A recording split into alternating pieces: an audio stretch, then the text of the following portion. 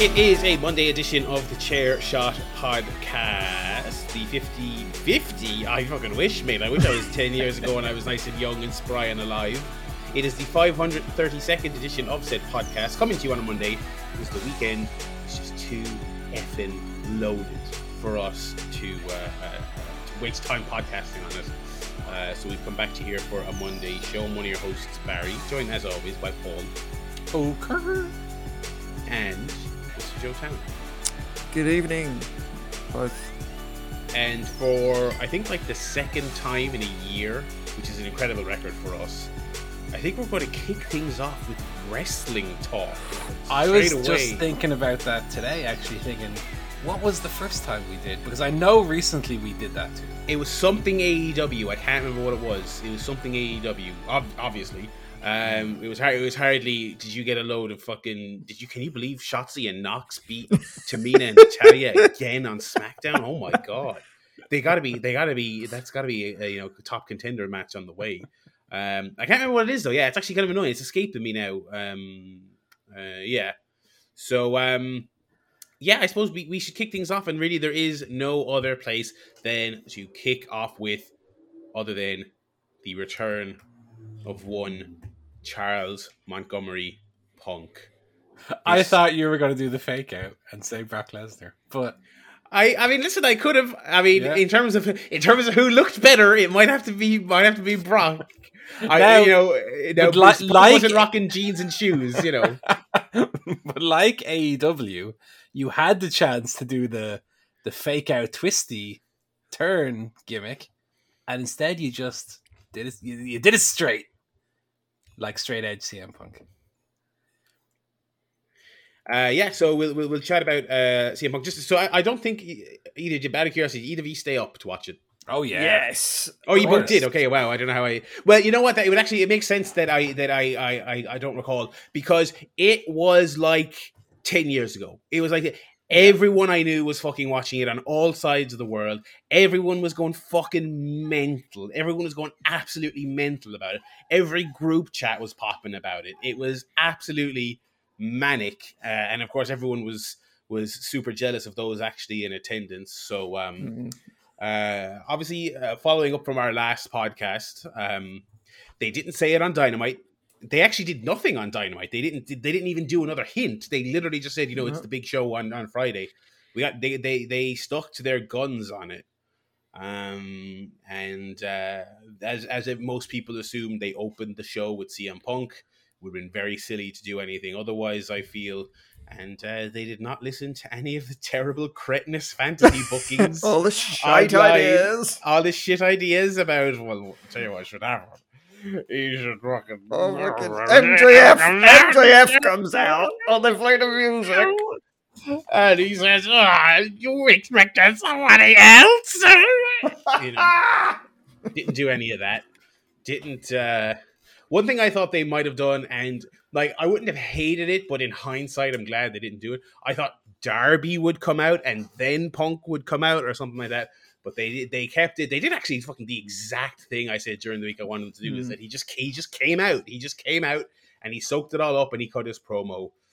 I think they knew the crowd were at fever pitch going into the show, and so keeping them waiting for 20 minutes, that would have just dampened it down. Like, what was the point?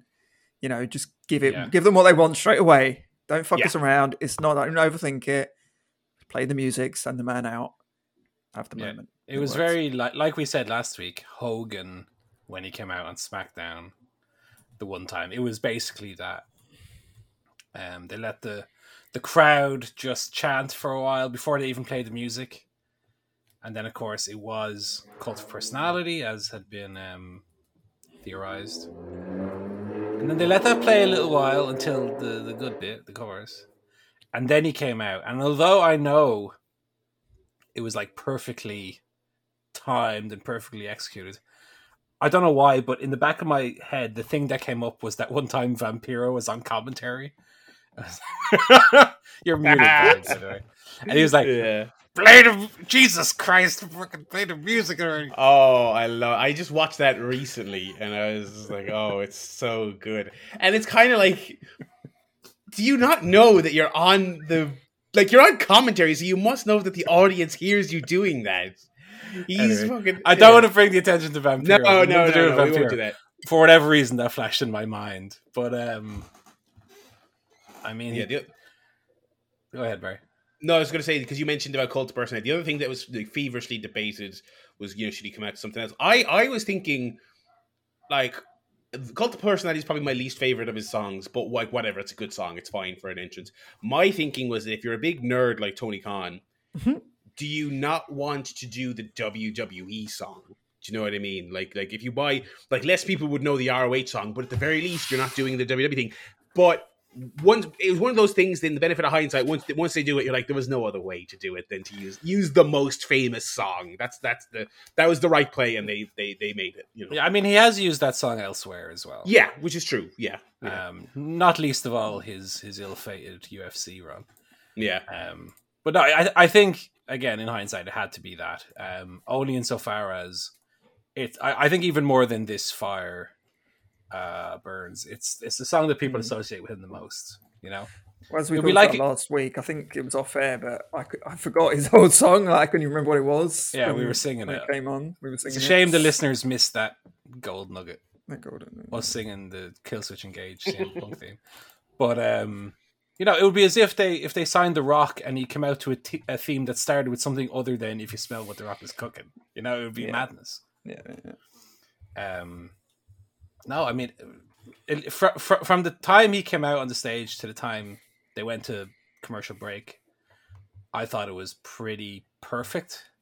From every little detail, from how long they left it until they played the music, from the Titantron video and the way that was done, to the Oh My God guy in the crowd, who I can't wait to follow at Oh My God CM Punk. Yeah, absolutely. Yeah, he's going to do that. But he was perfect in that little role. He was perfect there. It made me more excited that he was so excited. Although I will say, and I missed this the first time, I only noticed this on one of my many rewatches, which I'm sure we've all done. Someone pointed it out. The fucking Brock Lesnar guy. I know, I saw him looking directly into the camera. Like, oh my God, dude, you're seeing, like, people give out about people looking at going to gigs and looking at them through their phone screen. I'm like, well, whatever, that's whatever. Like, people have been taking photos since the beginning of photography. I don't care about that. When you're looking down the fucking 4K camera that's recording this for national television, like, dude, and you were front row. He was right next to you. The guy was right next to you. What are you doing? Oh, anyway, that's him. And it was Frank the Clown. At least the clown hugged him. We got the hug, yeah, I agree. That was maybe the one thing that we do that during the commercial break, maybe. So I don't need to be looking at Brock Lesnar guy doing his little whatever he does with that same T-shirt he's had for a decade. But no, everything in that little period I think was perfect. And then when they went to break, I was like, fuck, that's so clever as well, because that gives everyone a minute and a half to be calling their friends. Yeah. Quick! Yeah. CM Punk's on it! Or on WhatsApp. They're probably not calling them anymore, but on the WhatsApp group. Oh, yeah. I mean, and plus it'd probably be very hard to be heard in that building. So, I always feel like this is such a nebulous debate and it's impossible to actually quantify. But, would you agree? I mean, it's definitely up there all time, like, best reactions of a crowd. Funnily enough, probably with CM Punk's other really famous one, Yeah, it's always hard to tell. You think back, I always mark it against, the Mick Foley, Rock, Austin coming out with the chip. That, to me, that's like the biggest of all time. It probably isn't, but in my mind, that's like the benchmark. And I never feel like pop. I don't know if it's the arenas, the sound. I never feel pops are quite as big as they were in that period, but it probably was, and it was sustained. I mean, they went through like 4 or 5 different CM Punk chants in the space of 4 minutes. Like, it was huge. It did feel as big as anything we can remember, really, in terms of the moment. Yeah. And I mean, I think you have to give AEW credit for that as well, for whatever way the arena was mic'd, etc. The atmosphere came through the camera really well. And that's not something you could always say about AEW, especially in the earlier days. But yeah, I don't want to get into hyperbole and exaggeration because I understand there's also maybe a bit of a recency bias given we're still riding the high from Friday night. But it was like jumping out of the TV. It was like I was there. That's how excited I was. And that excitement pretty much started when we stopped recording last week and I was all giddy about it. That pretty much continued that feeling through Friday. Oh, yeah. So come Friday night, I was like the oh my God guy, just ready to explode. Like It was like Christmas. It was Christmas. It was wrestling Christmas. It was. When you know what you're getting, you know you're getting an N64, but you don't know. You don't know it's wrapped. You don't know it's in there, but you know you're getting it. Oh, there's finally unwrap it. The Nintendo 64 kid, but it's CM Punk. He grew up to be the crying CM Punk man. Oh, he was perfect as well. He was great. He was great, and it was kind of like there was. It's funny to think that AEW is only a couple of years old because I remember early on those first couple of pay-per-views they did before they had TV. The production was a problem. Yeah, missing the ad shot here or there, audio mixing not great, cut backstage, the mic's muted, little shit like that. For this, they had the wide pan before Punk came out. When Punk came out, they had another wide pan that then faded into him. Fucking perfect shots. And then it was, from watching it back there just yesterday, it's actually a 1-2 punch because they have the shot of the crying guy and then they cut back and then the next second Punk does the dive into the crowd. That was great. And you're like, oh, this is great. This is fucking great. And it's like, it was like being, it was a through the TV moment. It was honestly like, it was, that's just Punk in a way. He's always had an intangible thing that you can't almost describe. It's not just his talking or just his wrestling or just this. There's something about him that's almost hard to really put your finger on that makes it feel a little bit realer. And that's what my next point was going to be. The realness of it is that, you know, wrestling at its best is when you can suspend your disbelief and you get lost in it and you forget about the backstage machinations and the fake and the predetermined nature of it. And you can just watch it and oh my God, this is real insofar as wrestling can be real. But everything about that segment felt real. And so that only amplified, that only, you know, accentuated the excitement of it as well. Yeah, and I think people were really riding a high. I know live, literally, as it was happening, a friend of mine said that he was like, drink it in. This is one of the great pro wrestling moments. And I kind of have to agree. And thinking about it the next day, there was so much to chew on and really think about. And I definitely realized, because the whole weekend was spent thinking about this. And I was kind of like, there's so much more to this than it's great because a guy everyone likes signed to the new company. It's so much more than that. It was really felt like the chickens coming home to roost in what AEW as a company. You kind of forget it's about them because there's two separate things happening here. There's like Punk's gone to AEW and there's Punk is back in general. You know what I mean? They're almost two separate things. And you kind of, but it's only after the shock and the awe of it all, and you really start to think about it. You really start to think of what this means to AEW as a company, right? And as a pro wrestling alternative. And you're like, you know, it doesn't feel like WWE is a place for not just Punk himself, but a person like Punk. It just doesn't fit in there anymore. It's just not the way he does things. Earlier today, I re-listened to the infamous Colt Cabana podcast, and he basically said so himself. He's like, it's not conducive to what he is. And it's, you know, he goes to AEW and he goes there and he cuts and he just says what he wants. He says he doesn't plan it. It wasn't this thing where, you know, he had to go out and say certain things. He just went out and had it himself. It was a big, it kind of felt like the conclusion of the first chapter of their entire existence, if that makes sense. Yeah. Getting Punk is now the end, because there was the Voices Wrestling lads have made a great point about this. Ever since the Punk hyperbole started, even though he's never been an AEW guy, he felt like their movement started with CM Punk 10 years ago. Do you know what I mean? Like that, like even though when AEW started, he was not even humoring the idea of coming back. There was always this thing in the air that AEW have to get CM Punk. For some reason, people never humored the idea of Impact. They never really humored the New Japan idea. As soon as AEW became a thing, it was like, they need to get CM Punk. There's something about those two entities that has to come together. And I think, that is almost like a bookend to their first chapter now, is that they got him. So now what's next, you know? Yeah. Well, now Tony Khan comes out and does his phase 2 timeline. And if you watch AEW Plus, make sure you check out Janela, a 10-part series. Oh God! And which at some point will cross over with Dynamite, so you get paid off. And then he finally got into the ring, gave again a very real feeling promo, and in the sense of it feeling real, I thought that the fact that it was kind of not meandering, but kind of meandering in his thoughts, that it would kind of ping pong from one topic to the next, I thought that worked in its favor as well. I think the worst thing would have been if it just felt like he was rattling off a script, which is, as we know, is not. Or doing the typical Impact promo of the guy that's left WWE and then goes on to talk about, fucking I'm real now. I've left WWE. I'm doing it. Like he didn't really acknowledge them that much. He only made one remark, which was when he said that he when he left Ring of Honor, he felt like he left pro wrestling. And now he's back, which you can read into that WWE isn't pro wrestling, which they themselves have put that idea forward. So I don't necessarily think of that as some kind of hit piece. He focused more on the future, which I think was really struck the right note. Talking about the talent in AEW, talking about how he feels to be back and it's why he's come back and is excited. Yeah, I think that was much more, and it was very concise as well. It wasn't like a 30-minute long, boring, meandering promo. It was 10 minutes. It was perfect length. It set up the match with Darby. It wasn't just I'm back, great, blah blah blah. It was okay, I'm back, and I'm going to wrestle Darby Allin at the pay-per-view.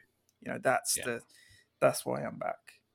Set it up immediately. He did. I don't want to call it half apologize, but he gave an apology of sorts for the fact that he had to go away when he did, but kind of justified it by he needed it for himself. Yeah. I mean, I'd like to say, if any of the personal comments I've made in the last 7 years about CM Punk have upset him or made him feel uncomfortable, I understand that. But I hope that he understands that it was very sad to see someone that you love, admire, respect, getting punched in the face in the UFC cage and just doing other really stupid shit when he could have been doing this the whole time. But we get it. We understand. Well, that's another thing that I never really put a huge amount of thought into, but the fact of that the UFC stint really hasn't hurt or affected his star power in any meaningful way whatsoever. And I think, on the flip side of that, I think he's kind of...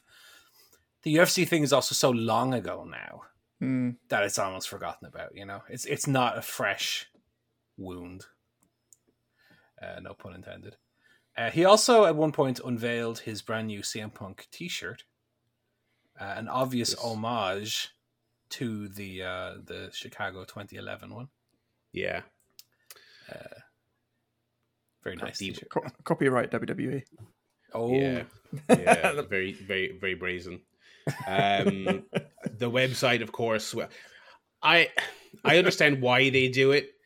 AEW's got to get their own website that's not PWT's. Come on, let's get professional here. And not just for this particular this week, but just in general. I was like, the URL just redirects to their PWT. That's terrible. Get a site, get a real site. But it was dead then for a day. Came back up after a day. I didn't get it at first. I was not one of those people pressing refresh. But then I was like, I want this fucking shirt. I want this fucking shirt. And so then I went and they're like, oh, you're in Europe. Go to Euroshop AEW. That site was down after the American one came back up. God. I eventually got it to work. So this is 2000. It is 2011 again. I did this exact thing. I remember when the WWE when he got the Money in the Bank one. That took about 6 months to get to me. And I don't know if anyone else listening got it. That was shit quality as well. Those shirts were horrible. So hopefully AEW has upped their game. I suppose the other story of the night was that after his promo, he revealed the shirt during the promo, and then of course the shirt was on sale. I would say half the audience because it wasn't that big, but thousands of people did go to the merch table. There was pictures of queues 4 people wide snaking up the stairs. It was you getting into WrestleMania that one year. It was very much like that. It was they and they sold out obviously of the shirts. because kind of like Money in the Bank, they were special shirts with the date on it, and it was kind of an "I was there." That was the phrase, in fact, they used. Those at one point were going for as high as 300 quid on eBay. I'm like, do people not just get stuff to enjoy it anymore? Yeah. Or, there's also, swear to fucking God, used wrappers off the ice cream. And there was one eBay seller who had a picture of like 6. And I was like, this 100% went through the bins. 100% went through the bins to get them. You did not get 6 ice creams. You did not get 6 ice creams. So that was kind of hilarious. But yeah, he did wrap up the promo by making good on his ice cream promise from 10 years ago. Yeah. And it came out then in the days since. That was out of his own pocket. He went to a local Chicago ice cream maker. They whipped all this stuff up. He said he had this idea for years. He said it like 2 years ago he wanted to do it. But obviously he hasn't been back in wrestling, and so he did that. And so they handed out 15,000 ice cream bars. Which again, it's just so... The point has been made so many times before. WWE just leaves these ones go. They get thrown all these softballs and they completely whiff on them by design. They don't bother going for them. And it just allows AEW to just swoop in and just get them. They, like, when Punk said that in 2011, he left they had 4 years to do that. Even once, as a joke, they had 4 years to do it. They went back to Chicago 6 times. He won the title twice. They had all these opportunities to do that. Not once did they even do it as a joke. And so, of course, AEW and Punk came in and they did it of their own volition. It's just that's it in a nutshell, isn't it? Like, yeah. Yeah, and you're not the only one who did a little T-shirt shopping. Go on. After I had to get my own little CM Punk T-shirt, didn't I? The shirt. Yeah, of course, yeah.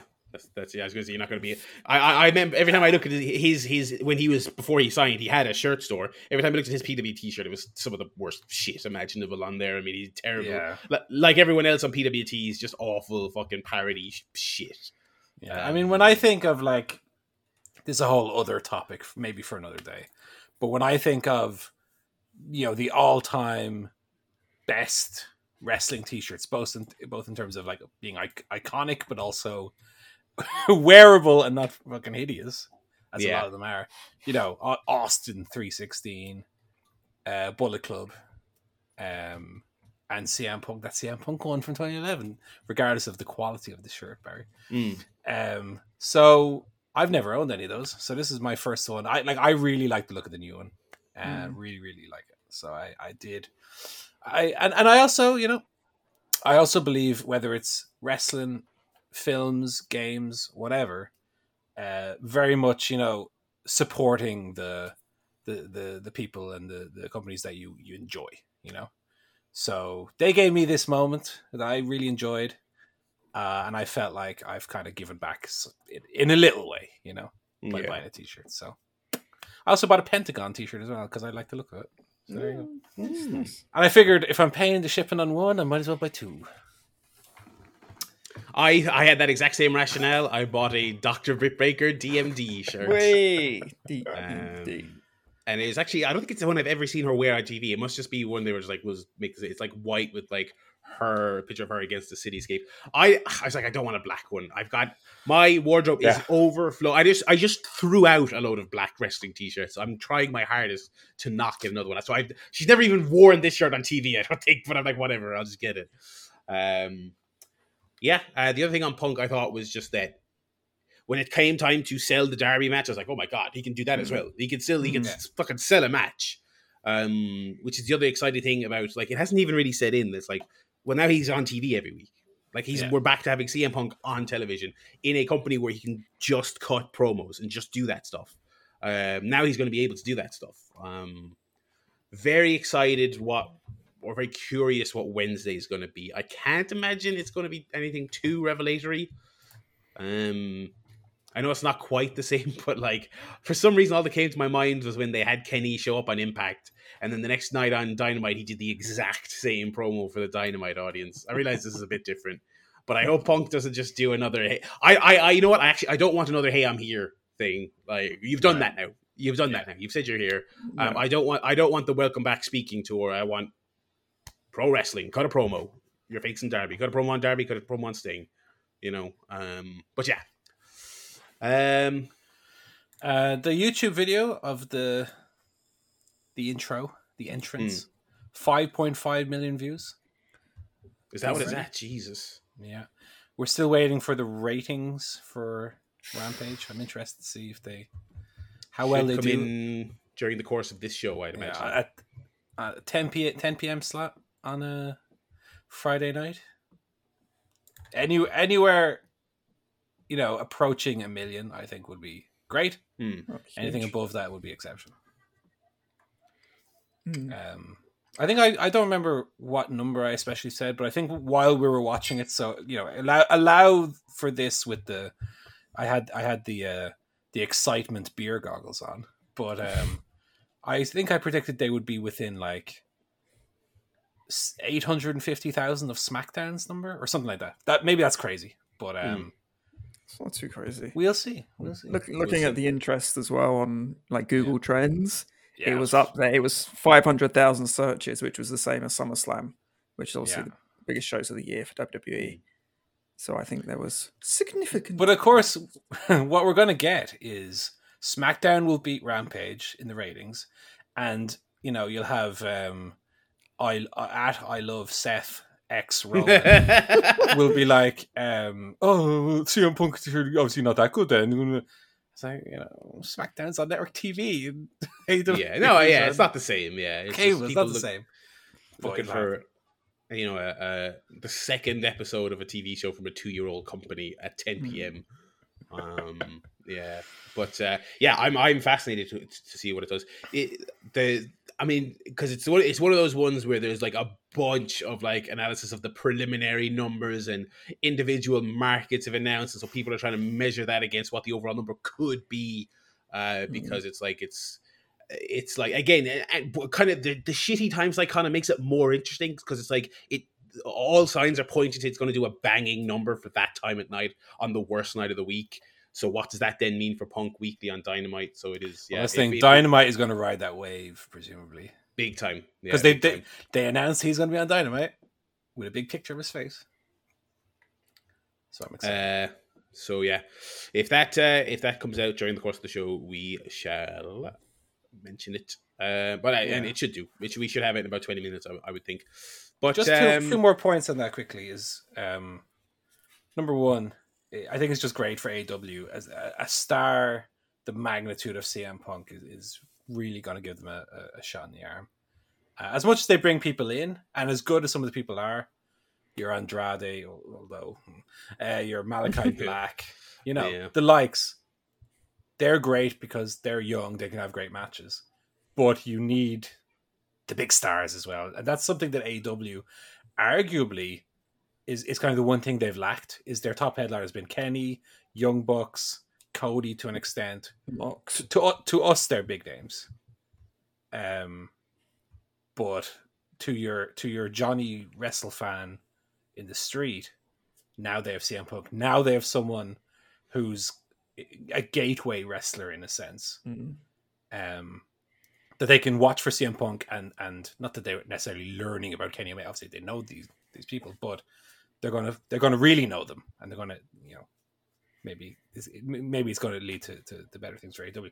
And the second thing is just for us and for anyone listening is in 3 and 4 weeks time when we get used to CM Punk on Dynamite and Rampage, the excitement and the feeling from obviously day one is going to wear off. Just don't ever forget the feeling of watching that show, how exciting it was. Don't let that wear off. That's something that I'm really going to try and keep in my memory and retain is just how exciting it was and just how fulfilling it was to watch. And I just don't want to forget that feeling, I really, really enjoyed it. That's all I got. Alrighty. I suppose that is the CM Punk thing. I suppose we'll chat about the rest of Rampage. I mean, they had similar to All Out with the idea that Punk will be on it. They did not feel necessary to burn anything especially big on this show, no. Given the show that it was. I think they gave a nice little show. They had the not the Lucha Brothers, the Jurassic Express. Sorry, that's quite the mix-up. Defeat Private Party in the first round of the tag team thingy. I think Jurassic Park. What the fuck? Oh my god. Jurassic Punk CM Private. Tony Khan is saying you might need to give me 5 minutes to get the rights for that music voice. Labels of love. Luchasaurus just comes out. I think that Jurassic Express are probably going to the pay-per-view. That's my assumption. What do you guys think? Oh yeah, definitely. I think definitely. So. It makes sense given that they lost via interference, and then the gimmick is, we're putting you in a cage, so someone will have a chance to face you in a fair match. It would only make sense. The other thing I'm wondering then is, though, did Jurassic Express win? That's interesting. Maybe. Is it time? Yeah, I don't know. I don't see. That's the thing. I don't think it's time for the Young Bucks to lose, but I don't think it's great to do the big. We're going to stifle the interference spot, but then I mean, look, maybe at the end of the day, if you don't think Jurassic Park are on, fucking Christ, I did it again. If you don't think Jurassic Express are on that level and you just want to beat them, that's fine. I don't think that's a huge loss anyway. I don't really rate Luchasaurus at all. I don't think he's very good. I like the idea of Jungle Jack with with gold around his waist. Although he seemed to get fucked up on that Destroyer spot. Yeah, that was pretty gnarly. They cut away for a good minute while he got his bearings. He seems to be knocked loopy. But no, I mean, it's not going to be the Varsity Blondes. So it's either going to be Jurassic Express or Lucha Brothers. And that's going to be a hell of a match. Yeah, and Lucha Brothers have got the feud with Andrade. So I don't see them getting into that match. So yeah. Yeah, I agree with you on Luchasaurus. I think Luchasaurus is all right. He's definitely a bit slow. But I like his... He's what? He a bit glacier speeded. Oh, I thought you were calling him like an idiot. Nah, Barry. And you're just like, Luchasaurus is a bit slow. I was like, that's out of left field thing to say about him. I don't know the man. No, he moves at a more reserved pace than your typical wrestler.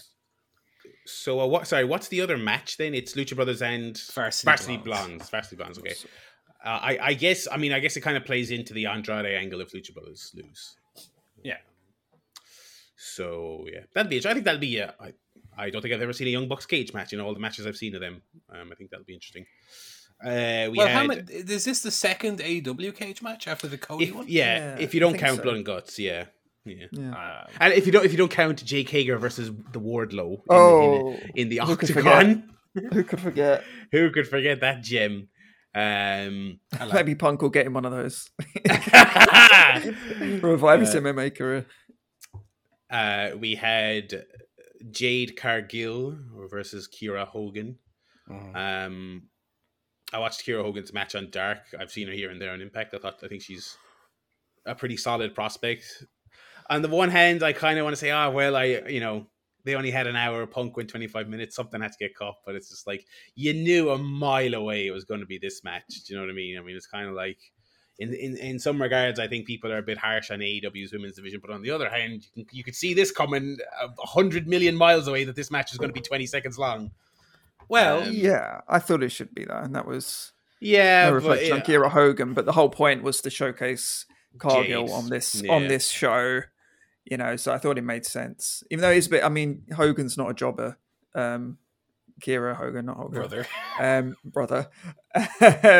She obviously has a lot more to offer than that, but at the same time, it's obviously Cargill that's the unique kind of attraction with the look and the attitude and everything that they want on this kind of show. So, yeah. That being said, the Cargill selling Hogan's offense was not good.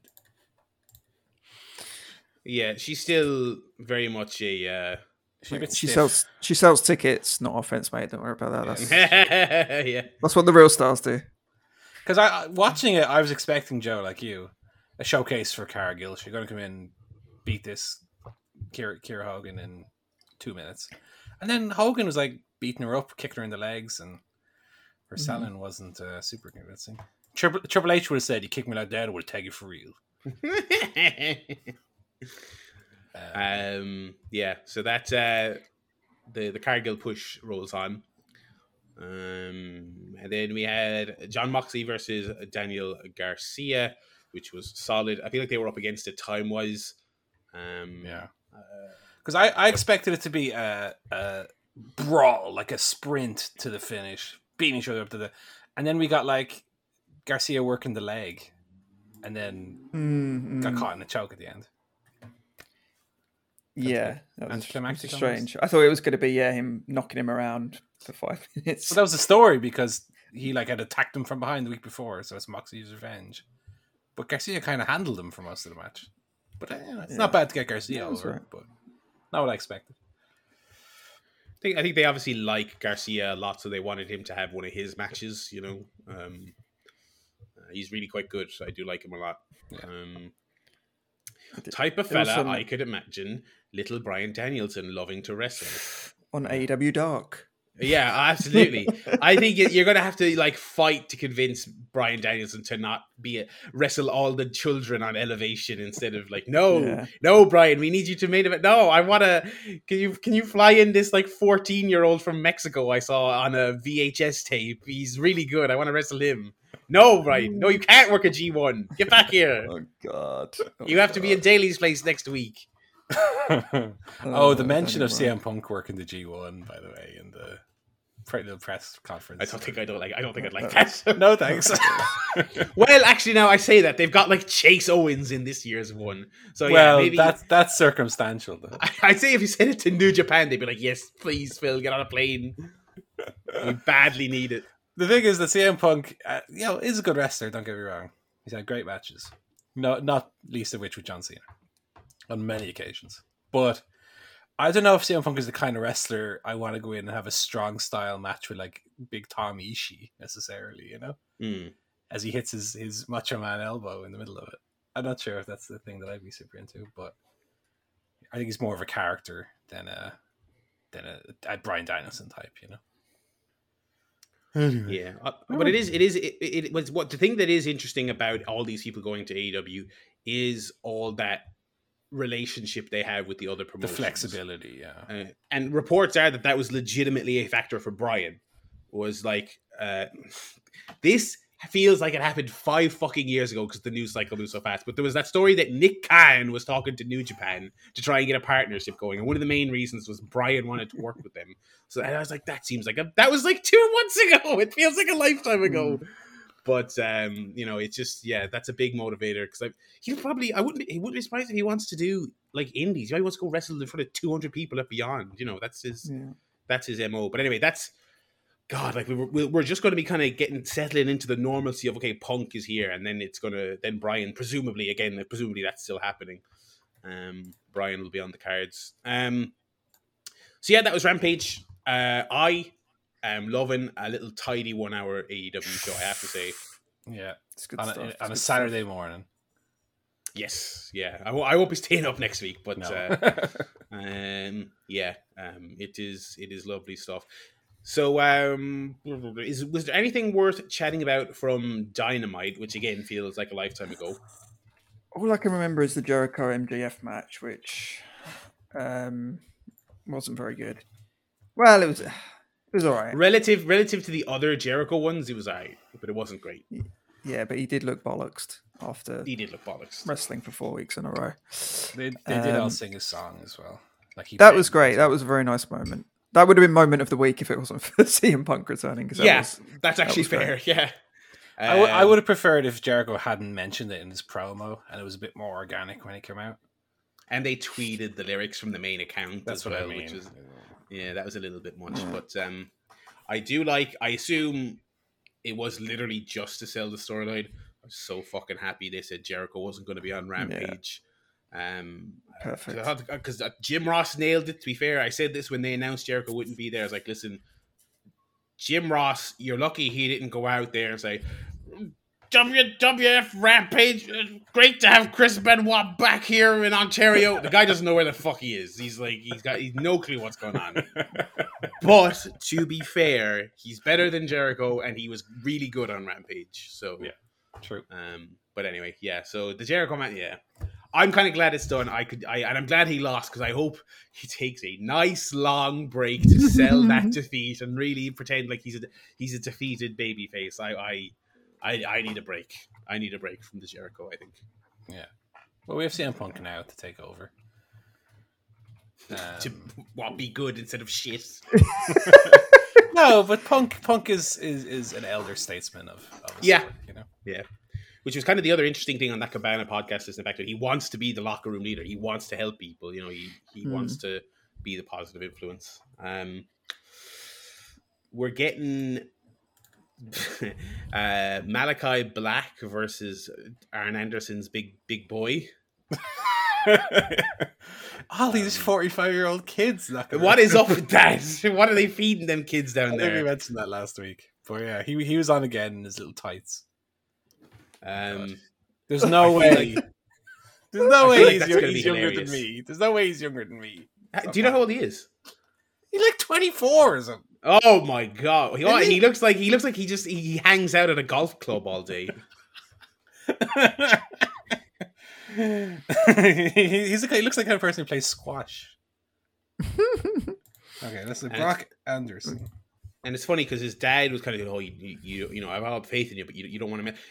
I'm really looking forward to this because I think it's going to be one of those things.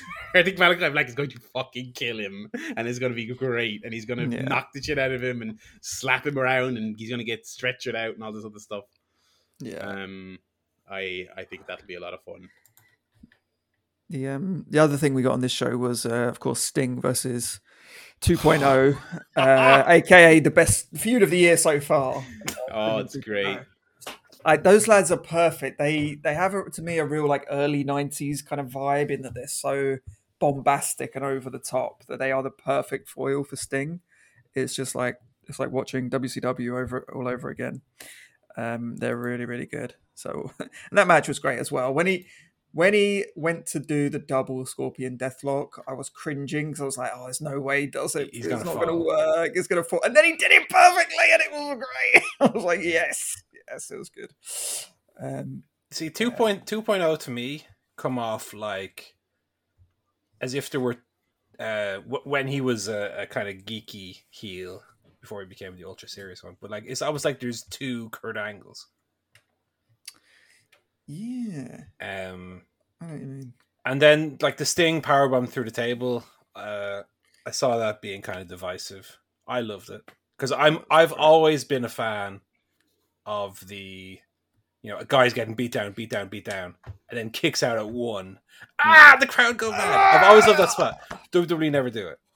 So and it's like a Sting hallmark. It's Sting, and it's 2.0. This is what's great about AEW is that they see the worth in these guys are never going to get above this level, but that's fine because they're so fucking good at it. It's like, what? Oh, they ruined 2.0's finish. Oh, I guess the little one's not going to beat Kenny then. Like what? Like, like that's their job is to be there and do that. Oh, it was great. Oh, I'm loving this Sting run. I'm loving it. Yeah, it's tremendous. I think, and that wasn't too much else on the show apart from a picture of Big Show's arse. Oh, I'm loving Big Show and QT, but QT's face. Yeah. Well, you know, you get what you can get. But the big hole. Like, even though it was so obvious that Big Show was going to be, his opponent was going to be QT, right? QT actually didn't realize it until he said it. He was like, what? Yeah. So good. That's the thing. Like, AEW, right? All three of us are big fans, obviously. But with very few exceptions, everyone on every level does their job perfectly. From the 2.0s, the QT Marshall, all the way up to the CM Punks, you know? This little... I don't want to, like, constantly, you know, bash WWE where maybe it's not deserved, but... like QT Marshall and Big Show in WWE would be a feud that you wouldn't be able to pay me to care about. And now I'm loving these little segments. Big Show comes out and stares at him all angry, and then QT the next week is shitting his pants at the prospect of fighting old broken hip Paul White. Like, that's it. It's like great. They do their job, and that's why when people are just like months ago, and QT Marshall, why is he? It's because if you can build someone up who you don't really care about, so you can beat him like a drum if you want, but if he gets a reaction and people like, because he's good in his role, but you're not losing anything by throwing him to Big Show. Like, that's perfect. If you people who have split the difference really well between getting a reaction and being disposable, like AEW is great at having that tiered kind of system, because you don't want to see Big Show wrestle Cody or anything. But also, one thing that's very important is that they all feel very different from each other. So QT and 2.0 have very distinct different characters. Whereas it feels like in WWE, you have one cookie cutter shape for what a babyface is and one for what a heel is. Like, what's the difference between Drew McIntyre and Damian Priest, character-wise? Without saying one of them has a sword. Or without saying one of them Scottish. Like, what's their character? What's the difference, really? The ratings are out, by the way. Shall I ratings you? Please, I'm not even going to look. You give to us live. AEW Rampage on TNT Friday was watched by 1.129 million viewers. With a demo rating of 692,000. That's a 0.53. Hell. Compared to SmackDown's demo rating of 0.57. Jesus. So it was 0.04 less than SmackDown. 0.04. My God. They definitely that I don't have it in front of me. They definitely stomped Raw. They have to have beaten Raw with that. I would say. I think Raw is usually around a 5. Definitely, wow. In the neighborhood of Raw. Yeah. Wow. Well, there you go. And again, it's the other thing. Actually, I think we all forgot to mention. Looking back on it now, I feel like they kind of made the right call by not announcing him. Because all throughout the day, it's like everyone was like, oh, I know he's going to be there. But oh my God, could you imagine if he wasn't? Oh my God, how terrible was that? Because there was a little bit of intrigue and drama. They split the difference really well between everyone knew he was going to be there. Everyone knew he was going to be there. But there was intrigue. What if he wasn't? What if it's a red herring? What if it's this? And I suppose, and it bore fruit, obviously. I'm just looking at the. I love the graph, and Rampage is just like a straight line up. It's like Kevin Nash doing in TNA doing the here's where CM Punk shows up. Oh, tremendous. Oh my God, yeah. When you look at the 18 to 49 viewership, all three of them are in a little circle beside each other. There you go. Neck and neck with Raw. Tremendous. Yeah, if you're listening to this and you don't already, do follow Brandon Thurston on Twitter for great stats and analysis about #TheBiz. Very interesting. So there you go. I'm glad that came out while we were on the air. So speaking of WWE, go on. CM Punk wasn't the only person who returned this week, Barry. Go on. The panic button was smashed by McMahon and the other Khan. There was 2 returns. You had Becky Lynch return at SummerSlam, and you had Big Brock with a little man bun and a beard. Yeah, Brock looked like they literally just like teleported him off his farm directly into the building. So Malibu Stacy back with a new ponytail. Brock did look very toyetic. He had the big wide stance, the little vest. He was weird outfit he had on with the jeans and the big black leather boot shoes on, and it's very weird. I really enjoyed the Brock return. I thought it was done very well. To give credit where credit is due, right? That being said, with all that's gone on recently with Bray Wyatt and Braun Strowman and the 100 of other people they've cut, you're bringing Brock back on big money. Brock don't get out of his farm for less than like $1 million a year at least. Whatever it is. Like, wait, no, 5 probably. Yeah. Crazy money. And Brock, like, what was the last good match Brock had? Not counting that Royal Rumble. Like, you know, Brock does the Goldberg thing where his matches are 4 minutes long at most. So what's the return on investment on that, you know? To me, like, obviously, I don't know how long this was planned for or whatever, but it felt very reactionary and I don't see the long-term benefit in doing it. As enjoyable as Brock can be. The Becky Lynch thing, on the other hand, was completely bonkers in how they did it. Yeah, so I stayed up to watch SummerSlam. My girlfriend was with me. She likes her Bianca Belair from what she's seen. So she would have been very disappointed. But listen, I tell you, I said she wrestled. I put the pre-show on and they played the video, and I was like, and she's like, oh yeah, she's great. And I was like, yeah. And I was like, she and Sasha had this great match at WrestleMania, blah, blah, blah. So now, to be fair, she fell asleep long before we got to that match because the show was... Oh, she was awake for fucking Eva Marie versus the doll, though. Oh, my God. I was so embarrassed. She was like, is the doll supposed to be haunted? And I was like, yeah. Why is she picking up? I don't know what it's supposed to be. I don't want to explain it. I can't be arsed. It's embarrassing. But yeah, and then I was like, yeah, well, Sasha might not be there. And she's like, why? I was like, I don't know, because they keep saying she is. I don't know why. Very weird. I don't even think we can get into that because there's no news. She's just not there. Everyone's kind of assuming the thing that you can't disclose if someone has it. So if you didn't hear, folks, Sasha Banks wasn't at SummerSlam for reasons undisclosed. Carmella came out to have her 15th match with Bianca Belair. Becky Lynch's music hit, absolutely monster pop. She came out looking great, like she'd never left.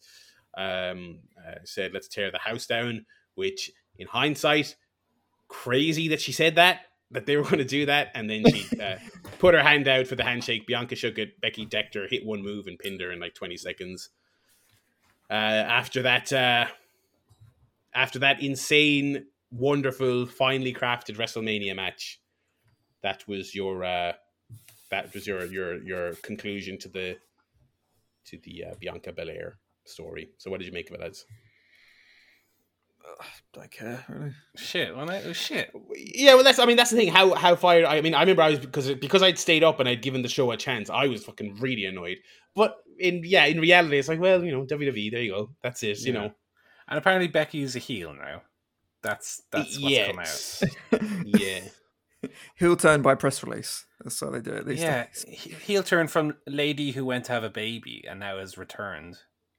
Fucking bitch. Like what is wrong with these people that they can't, this was exactly at odds to the CM Punk thing, where the crowd want him. Just give him for once. Just give them what they want, and they'll be happy, and the business will boom.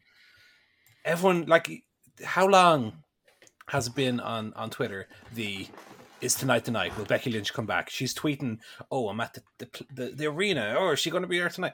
And then they bring her back, and she's a heel now, and she cheated and won the title. What's that about? What potentially was she not cleared? Why they're making her wrestle then? Then don't do that. So you don't. That's not the way you have to do it. You're not locked into it. You guys make up what happens. It's fake. You literally control what happens. So why is that the way they do it? You don't then get a Bianca match. Like, whatever about Becky Lynch and her ability and to wrestle on that specific day or whatever, the audience now don't get a Bianca Belair match because of the decision and what they did. So it's not worth wasting time on. I thought it was very stupid. Yeah. So that was that. I went to bed at that stage and I actually haven't made time to watch the rest of the show. I really thought the Brock return. I didn't watch the Cena Roman match. I heard it was very good, and I thought the Brock return was pretty well done. Yeah, I did. Because like the Punk one, they kept it simple. They didn't overthink it. He came out looking all jacked and weird. He stared down Roman Reigns, and the crowd wanted to cheer him, and then he posed, and it was great. Simple is the word. So yeah, that's your SummerSlam for you. And we're not going to run down the rest of the results. I don't think there was anything especially interesting worth digesting there. We did also get the first kind of major. Well, he does podcast appearances here and there, but we got a Ariel Helwani interview with Nick Khan, which I suppose was interesting for the fact that it was kind of Helwani is a wrestling fan, even though obviously he's not really associated with it. He works well. I suppose he works for BT Sport now, so he's got a WWE gig. I had an interview. I watched snippets of it. I mean, the thing about it is there was lots of tidbits that got a lot of attention. But other than that, I don't think Nick Khan is especially interesting. I think a lot of those talking points are really overrated. I appreciate that he kind of plainly states his mission statement, which was I think probably the most notorious quote out of it was that if he had his way, Raw would be 8 hours and SmackDown would be 8 hours because they get paid per the hour, which is like, on the one hand, you look at that's really cynical and shitty. It's like, well, that's, you know what he is? He's a little mini Vince, because I tell you what, he does not give a single shit about wrestling. You know that for a fact. But then, well, he's a businessman. Well, I don't know what people expected. Like, well, yeah. SmackDown should be 1 hour. We get paid less for it. Like, he's not going to say that. Really. He's not going to say that, of course. Yeah. He's not the head of creative. You know, he's for all intents. Well, I don't know how much involved in that he is actually, but he's like a businessman. That's his job. You know, so. Yeah, he's just a bit more. He's more high profile than Michelle Wilson and George Barrios, basically. But he's doing the same job they were doing, but he's just a bit more because he's, I think had a higher profile than them. He gets talked about more, but essentially, he wants to sell more stuff, and they want to hire big beefy men to wrestle in their in their company. Don't we all? We need little indie blokes who are 5'4" and do a flip. But that itself is such an archaic way of thinking. Well, it's stupid because that's always what wrestling's been about. Wrestling's always been about athletes transitioning into like ex-footballers, ex-amateur wrestlers, baseball, basketball, whatever. It's always been like that. And then it's always been indie sort of guys as well, like Edge. Edge is an indie guy, really. He came from the Canadian independents. He's just tall, so they like him. But he's still like technically an indie wrestler, Yeah. And it's the same thing. It's essentially you want great athletes, but they have to be passionate about the business as well. You know what I mean? You can't just take a 6'5" ex-footballer and make him into a great wrestler. They've been trying that for the last 10 years with the Performance Center. And they've had can't think of any successes really. More on the women's side than the men, I would say. Your Sasha Banks, your Bailey. And I was thinking they're not big 6'4" footballers, admittedly, but most of those were most of the women were indie stars as well, apart from Charlotte. Really, but then she's the third, second generation. So and anyway, it's kind of like as well. It's one of those things where I was actually thinking about this earlier today because I was kind of thinking about Roman, right? And I was like, okay, but what training did he get at the PC that made him great? I mean, he was on the main roster for about 8 years before he actually clicked and got what they wanted him to get. And in those 8 years, he worked with John Cena, The Undertaker, Brock Lesnar, CM Punk, Seth Rollins, Randy Orton, every fucking great wrestler ever to come through the business in the last 2 decades he worked with, which is not even just Performance Center, FCW days, OVW. Lots of people would say the way you get great is you go on the main roster, you work the house shows, you wrestle Chris Jericho, you wrestle CM Punk, you wrestle Edge, and you learn from them. And it's kind of like, even though he is technically a guy they trained from scratch, but other than train him in the basics of what being a wrestler is, what did the PC really do with Roman? Because he certainly didn't come out like a house of fire as a massive star instantly who was accepted by the fans, No, in fact, he was resented because he was resented, an indie guy. Like the other two. So it's just, I'm fascinated to see what this, because as well as changing their hiring practices, they also are going to change the look of the show as well. So we'll see what that is. And this all we don't actually have it on the run sheet here, but this all coincides with perhaps the most notable indie guy to really have the NXT machine behind him. I think more so than any of them. Adam Cole there's actually literally all the news is popping off as we're doing this show here. We got the rating literally just into my inbox there. A scoop from the fine folks at Fightful. Do support them. Fightful Select, great work. Sean Ross, I broke the CM Punk story, so there's your that's the plug. I'm a proud patron of theirs. Adam Cole, it appeared to be his swan song on NXT Sunday night. He did lose last night, by the way, if anyone didn't see it, against Kyle O'Reilly. And as Fightful mentioned, he had not signed a new contract as of this past weekend. Fightful spoke with sources backstage at WWE Raw tonight and confirmed he is not planned for tonight's show in any capacity either. So it does seem like the the winds are blowing in the direction of him leaving. But again, this is all completely all that's being said there is he has not re-signed with WWE. I don't know if we even really talked about this on the show. His contract lapsed in July, and WWE forgot. And out of kind of a goodwill gesture, he re-signed with them through SummerSlam just to work SummerSlam and get that takeover done. And it kind of seems like that might be it. And it's weird because it's kind of like, God, AEW, they have to be at capacity at a certain point. How many more main event level men can they possibly sign? But on the flip side of that, Adam Cole's literally coming off of WWE TV and is available to hop straight on your TV. You can't really say no, can you? What are you going to do? Say no? Cheers, especially when he's in a relationship with your women's champion as well, and it's been, part of the company basically. Has the connection, and especially like the AEW fan base. Is there a more AEW? Well, CM Punk is number one. Adam Cole's probably top 5 of if you were to pick a wrestler from the entire industry who's an AEW wrestler through and through. It has to be him. So yeah, that's developing, and I thought it was just really interesting. Nick Khan's going on saying all that stuff and really trying to transition away from that. Meanwhile, the top guy of the entire brand's contract is hanging in the balance, and he's one of the guys that you're saying you're kind of over now. I mean, I again, some people just that it's like a water off a duck's back, but if I'm in his shoes, I'm kind of like, fuck off then. I guess I'll leave. Yeah, well, that might be damage limitation on Khan's side, to be fair. If they had feeling that Cole wasn't going to resign, they might be saying, maybe. Yeah. I suppose if he hasn't already, I mean, what? I mean, if he was going to resign, what would he be waiting for? Do you know what I mean? I mean, surely he would have by now. The report was that he met Vince and all that, but again, it's kind of like if you are a wrestling fan and you like wrestling as he does, surely you look at the main roster and you go, well, how much of an idiot do I have to be? There's also, and it kind of sounds like a bad joke, but I can understand where he's coming from. He doesn't want to let go of his Twitch. That seems like he's gone on record. He's like, I will not stop streaming. Like he said that publicly. He will not stop posting. He will never stop streaming. He'll always be online. I'm not owned. And I kind of respect that. Like, I was. At the end of the day, money is money. But when Zelina Vega went back and stopped streaming, I was like, come on, let's try and pretend that you had a bit of you had a second thought about it. But yeah. So I think that's the whopper news of wrestling. Yeah, Jeez, it's like we're a wrestling podcast again. Once again, yeah. 10 years on from the last time we were a wrestling podcast. Probably.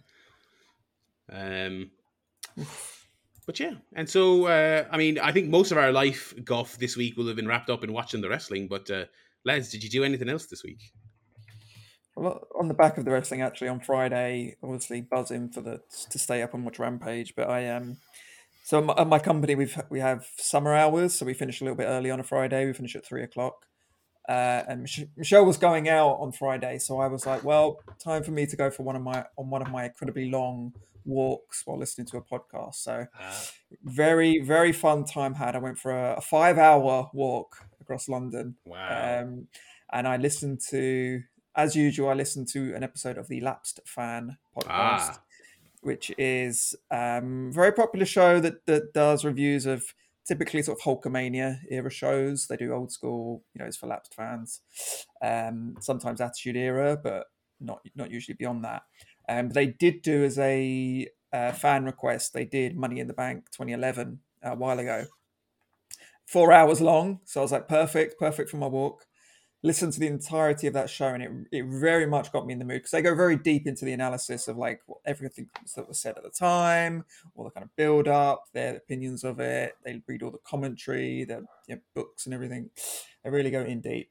So that really had me kind of thinking about that whole Summer of Punk and that angle and what was going on with WWE at the time. So that really set me up nicely to come home and have a big pizza and stay up till 3:00 in the morning watching Rampage. I did go to sleep beforehand for a couple of hours just to freshen me up. But yeah, that was a Friday. That was a fantastic Friday, I have to say. And from there, Saturday, Michelle and I went to a festival in a local park near us, and we saw The Streets, which was one of my favorite bands back in the day. Still like them now. So I've been wanting to see them live basically since they were huge back in the early 2000s. Finally got to see them live. It was a really good show.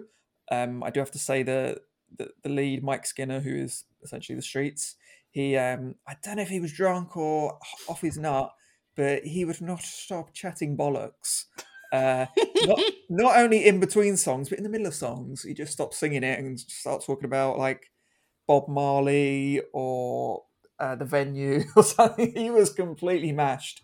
But it was very fun and we enjoyed it, and it was over by 10 o'clock. We got a bus home in 20 minutes, so that was perfect end to any kind of concert or festival. Just get out of there and get home quickly. So that was great. And then to complete the hat trick of a fantastic weekend, going into Monday, we're off work this week. Today we bought a hedge trimmer, and had a go on that. Went out. We've been living here for 2 years, and we've got quite a lot of hedgerows in the garden in the front. They haven't been touched for 2 years. I'll be honest; they've just been growing. And there's one that's near our front room window that's been growing and growing to the point where it's actually starting to get a little bit dark in the front room during the day. The hedge is so fucking big. It's about 9 foot tall and 5 foot wide. So I did attack it with the hedge trimmer today, and very satisfying. If you've never used a hedge trimmer, I tell you, very satisfying to give the hedge a little haircut and see it look all nice and tidy. So this is starting to sound like a manscaped.com ad. Yeah, is it a euphemism? Don't nick your nards. Use a safe hedge trimmer. Yes, that was Monday, and that was three very productive and good days in a row. So that was a life good for me. We've got a little dog back with us. She's not here at the moment, unfortunately. I thought she was going to make an appearance on the podcast, but we've had her before. I don't know, I might have showed it to you guys before, but she's like a little Chihuahua mini pincher, whatever that's called. So she's about. I was minding her all day today. She pretty much just slept all day. She's like 12 years old, so she's not only very small but very old. So she was just sleeping the whole day. So we're minding her. Watch the footy, obviously, Joe. Oh yeah, watch a bit of the footy. Yeah. That was the less interesting part of the weekend. Watching United Southampton. Kind of felt like last season, one of those sort of performances where we just the thing that was mad about it to me was we obviously have this gap in our midfield where sometimes we try Matic, sometimes Fred, McTominay, and Fred especially was just dreadful at the weekend. And everyone's like, oh, we need a new midfielder. We need little Donny van de Beek on the bench. Never gets a look in. Like, surely at this stage, when you Fred and Matic starting together, as soon as I saw that, the alarm bells were going off, first of all. Matic, I don't mind Matic. Matic, too slow, too old. Fred, sometimes Fred's good, but he had maybe the worst game I've ever seen him play yesterday. Just kicking the ball straight out of play. And got the deflection on the goal and did a multitude of other mistakes during the game. But yeah, I mean, I've been a bit underwhelmed with Sancho so far. Admittedly, he's not like started the game, but twice he's come on and been completely anonymous. I think he needs a bit of time. To be fair, he does. I'm not jumping to conclusions, but I was hoping to see a bit more of an impact yesterday. With Southampton had like 7 defenders on at that point. But towards the end, it was Southampton who looked like they're going to get the goal. More so than especially Maguire was having a fucking daydream during the game. Was Southampton player take the ball off and nearly scored. Yeah. Chelsea were very impressive. I got Lukaku into my fancy team on the back of that Arsenal game. Although Arsenal, Jesus, to be an Arsenal fan. That's the thing. United drew at Southampton, but you could be an Arsenal fan. It could be worse. It could be worse. They're going to be on 0 points come the international break. Second from the bottom. Only Norwich have a worse goal difference. Anything else really interesting happen? No, I mean, Saturday was a bit of a muted day in terms of big games. It's just the Arsenal-Chelsea game there yesterday. Yeah, bit of a foregone conclusion. Wasn't it? Yeah, Liverpool beat Norwich handily. Yeah. I was more impressed with Liverpool this time around. Or no, they beat Norwich the first day. They beat Burnley. Or I don't know if I'm getting that backwards or what. But anyway, Liverpool look good. Arsenal look bad. Chelsea look good. City very good as well. 5-0 win for them. Grealish, big old Jack getting on the score sheet. I think we can give him the Big Jack nickname now. Oh yeah, after Charlton passed away, Big Jack Grealish. Big Jack Grealish, and another Irish football superstar. Well. He got his goal. He's gone into the fantasy team as well. I had a bad week in the fantasy this week, I must say. Did not do well with Bruno getting booked and doing nothing in the game. Unfortunately, he was my captain. Anything else? No, I mean I've been streaming quite a bit. Got my new webcam, which people who have seen my streams will obviously know that. Also bought myself a little capture card. Don't mind if I do. So I streamed some Halo. I was just testing it out. I streamed a bit of Halo. Which I'm not doing like ongoingly. I just wanted to test the card and see if I could figure out how to get everything working correctly at once. So I did a little half-hour Halo stream. That was very fun. But that allows me now to stream. I have a library of old games that, the kids these days might not have seen. And I have like HDMI adapters for nearly all my systems. So I can literally stream any game I own from the Super Nintendo to the like Switch and Xbox Series S. So lovely. The possibilities are endless. Had some good Twitch days, some good viewers. I played a bit No Mercy as well, which was very fun. That was also a test stream just to fucking remember the controls for No Mercy. I don't know how to play that game, especially with an Xbox controller. Like whatever about the muscle memory playing on an N64 controller. To play on an emulator is a whole other story. That's pretty much been my week. Not too much else. Alrighty. Yeah, pretty quiet week here as well. Limerick won the hurling, which is both something I understand and watched. I didn't actually watch it, but it was nice that they won. Well done, lads. He hit the sliotar real good, did he? He hit the sliotar real good. Absolutely embarrassed Cork. Embarrassed them. Trounced them. I tell you what, I one thing I did during the week, I on Friday in preparation for seeing Mr. Punk, I did go and get a haircut. I wish one thing I can't wait to do once we're really thoroughly well and truly past this pandemic. I wish we could do the beard trimming again. I don't like doing my own beard. I always mess it up. Mine it's not too bad. You can't really see it too bad during the webcam. It's a little bit patchy. Now, thankfully, you still have to wear a mask everywhere, so people can't see my bad shaving job. But I miss getting the you get it done at the barbers, do you?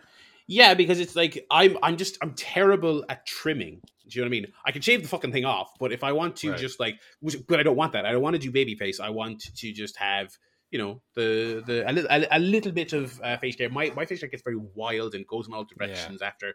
So I like to keep it trimmed but not clean shaven. I think they do a great job. They tidy it up. They get it nice and close to the skin but still there, which is just perfect. But of course it's all mask on and all this other stuff, so I do miss that. But I got a lovely haircut, so I'm happy with that. And the other thing I did then was for the first time in I can't remember when. You let him do your balls as well. Yeah, I was like the arse hole in particular, and I mean the hole. I'm talking the hole, not the cheeks. You need to spread the cheeks to get to what I'm talking about. Jesus, brother. No. I did for the first time. I think in 2 years, I did have a drink inside a pub. Oh my god! With the old cert. Because I'm a few weeks removed from the full vax, so we went on a bit. We went to a restaurant first of all in town. We sat inside there, which was lovely.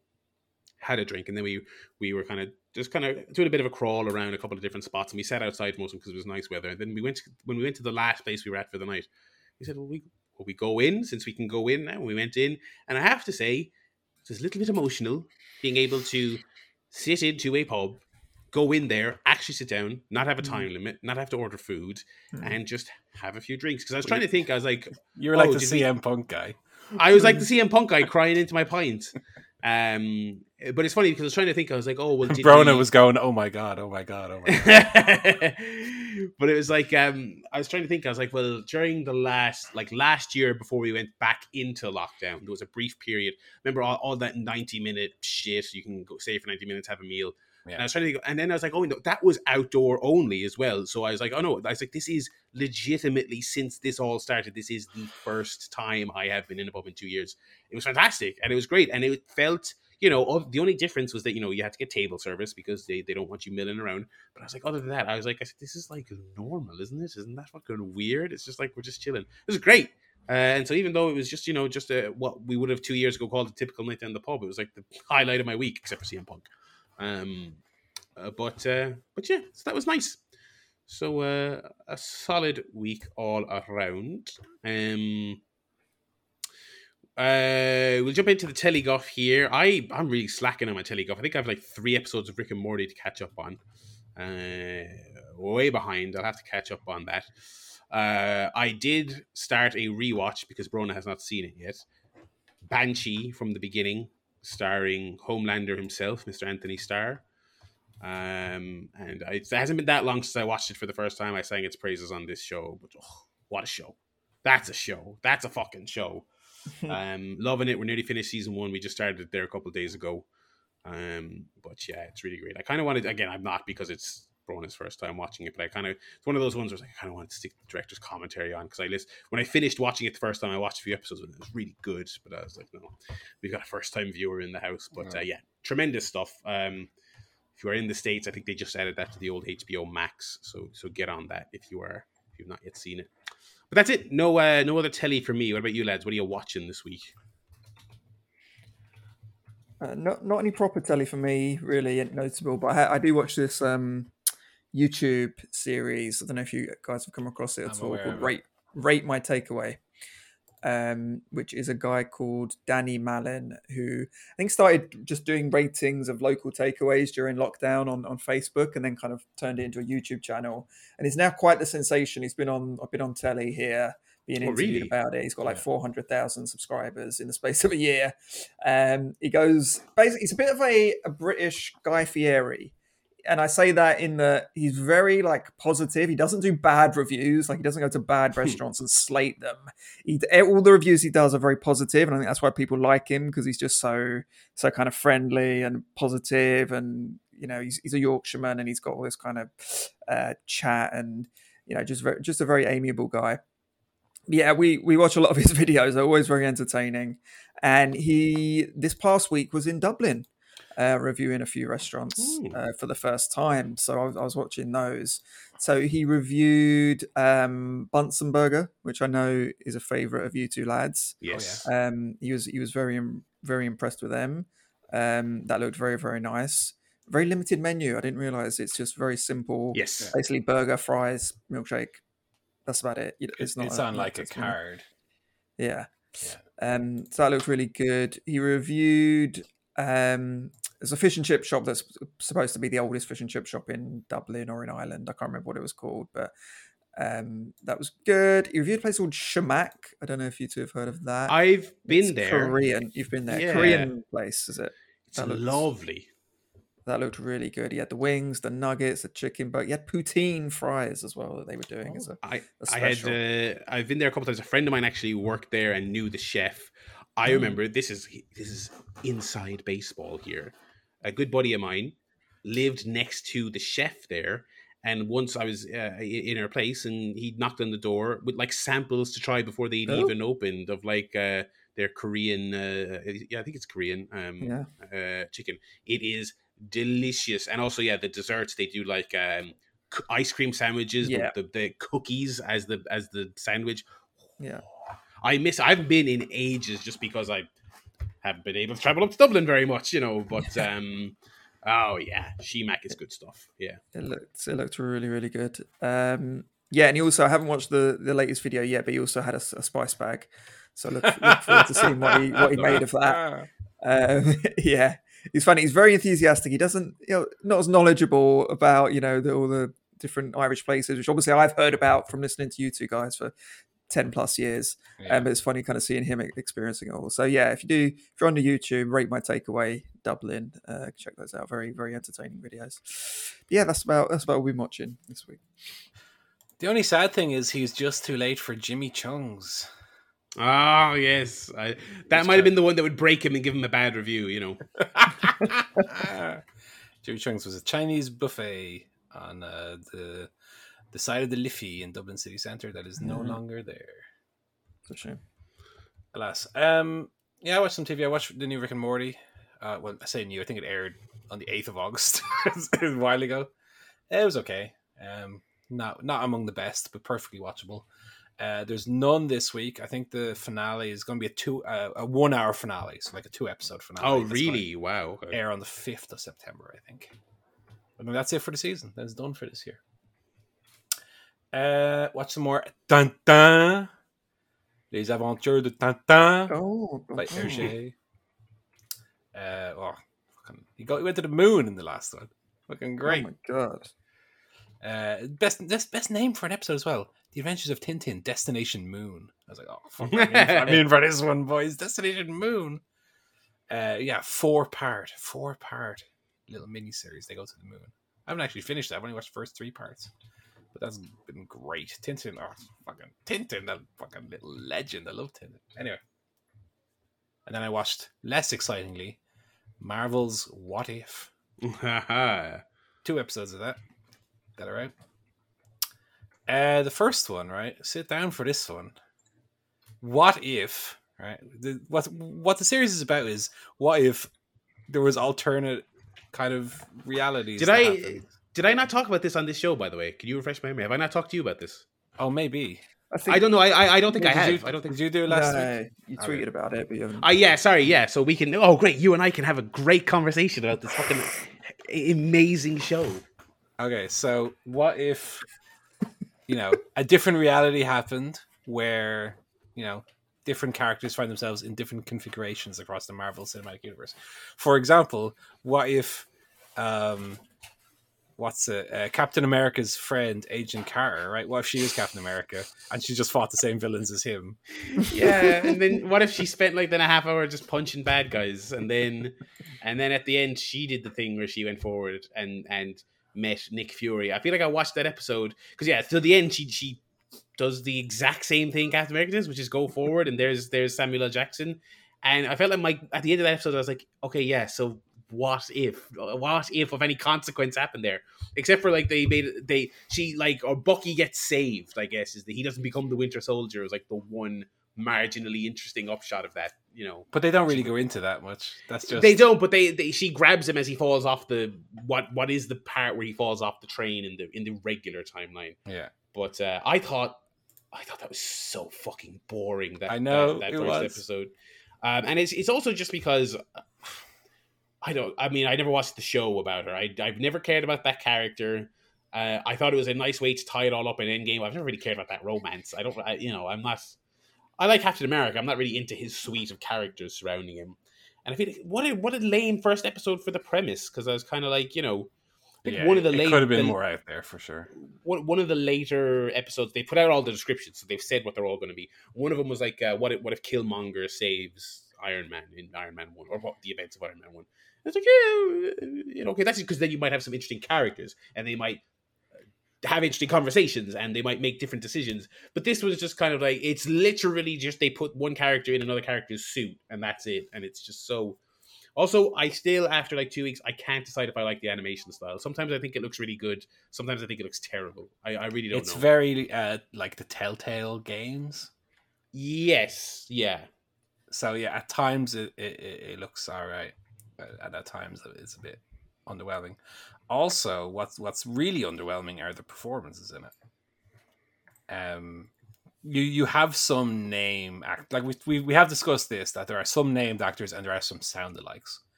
And it's not even that the sound-alikes are the problem. I don't think they are. It's that it feels like everyone recorded their lines from their gaff over the course of like 10 minutes. Do you know what it's like? Like Krusty. It's like Krusty coming in and doing the lines. Hey, kids! It's exactly that, but less charismatic. Some of the performances were really notably not. Here comes Peggy Carter again. Peggy Carter.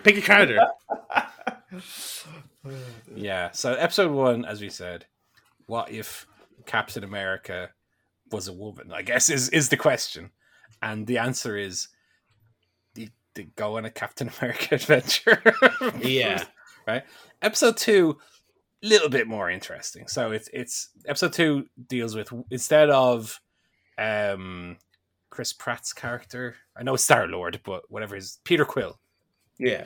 It's instead of Peter Quill, what if they picked up Black Panther? Oh yeah, T'Challa. What if they picked him up that day and he became Star-Lord? So that's a little bit more what I expected from the show. A little bit more merging of the worlds, right? Because when you have literally all these properties, it's a little bit like Star Wars. Like, why limit yourself to a very narrow idea, you know? So episode 2 was definitely a bit more interesting. It's still really fucking boring though. Like I found it hard to get into it. Like the episodes are like 30 minutes long, maybe. I think I watched it in 4 sittings. And I don't know whether it's the art style or whatever it is. But even with the more interesting concept, I still found it a bit laborious. And also, we have a new example we have to use, which is now going to replace our "well, that just happened" as the quintessential Marvel comedy moment, right? God. So there's a bit in episode 2 where Michael Rooker's character Yondu is complaining about this wacky suicide mission plan they have, right? He's going, "We're not going to do it because this, and we'll get killed, and this will happen." So he's having a big rant, right? Rant for not really that long, but he has, a little substantial rant, and you feel like, okay, this character does not want to go on this mission. And then Nebula goes, "Will I put you down as undecided?" And I was like, "Oh, fuck you! That is not comedy." I think you'll find it is, sir. I jumped out of my chair with rage when that happened. So that's the example I'll give now for what Marvel considers as comedy. Is a character says, "I'm not going to go on that mission." "Oh, when I put you down as undecided." "Oh, Nebula, shut up. You're supposed to be a robot woman who has like no personality. That's your whole gimmick." Anyway, episode 2 slightly better insofar as it wasn't just a Captain America story. It had a bit more going for it. I didn't watch it. I with one, I tapped out. I tapped out with one. To be fair. I would say even if you're interested in that concept, I would still kind of temper my expectations for it. I think it, but it is going to have. I mean, not massively so, but it is going to have some tie-in to the main stuff. Because isn't Jeffrey Wright is voicing a character? He's the overseer, or the Watcher, or whatever it is. Yeah. The Watcher, some shit like that. And I guess that will actually be a character in the movies at some point. Okay, but then I hope that when it shows up in the movie, they don't have this like, you have to have an assumed knowledge by watching this completely arbitrary what if series. Yeah, as someone who hasn't enjoyed basically any of the Disney Plus stuff so far. I'm still fairly confident that you're not going to have to have seen this. I think this is nerd shit. Can I throw out, by the way, I was listening to Mark Kermode's podcast that he does with Jack Howard. Now, I really think Mark Kermode, his opinions often align with mine. Jack Howard, who's like the younger, hipper version, I guess. Ooh. Not so much, because what they were doing was they were doing a rundown of their like mid-year top 10 best and worst things they've watched lists. Kermode is quite often goes for the more kind of, he has a kind of a British slant, but also kind of goes a little bit more indie, a little bit more, off the beaten track. The white, like he's not having my film of the year, fucking Fast and Furious 9, right. But the Jack Howard guy had, right, first of all, on his worst list, Mayor of Easttown, and on his best list, WandaVision and Loki. I was like, jabron. And his reasoning for Mayor of Easttown was like, there's parts of the way the set is done with blocking and the way some certain characters interact that I just can't get into. And I'm like, well, fucking WandaVision was just people doing this for the whole finale, like throwing imaginary fireballs while standing in front of a green screen.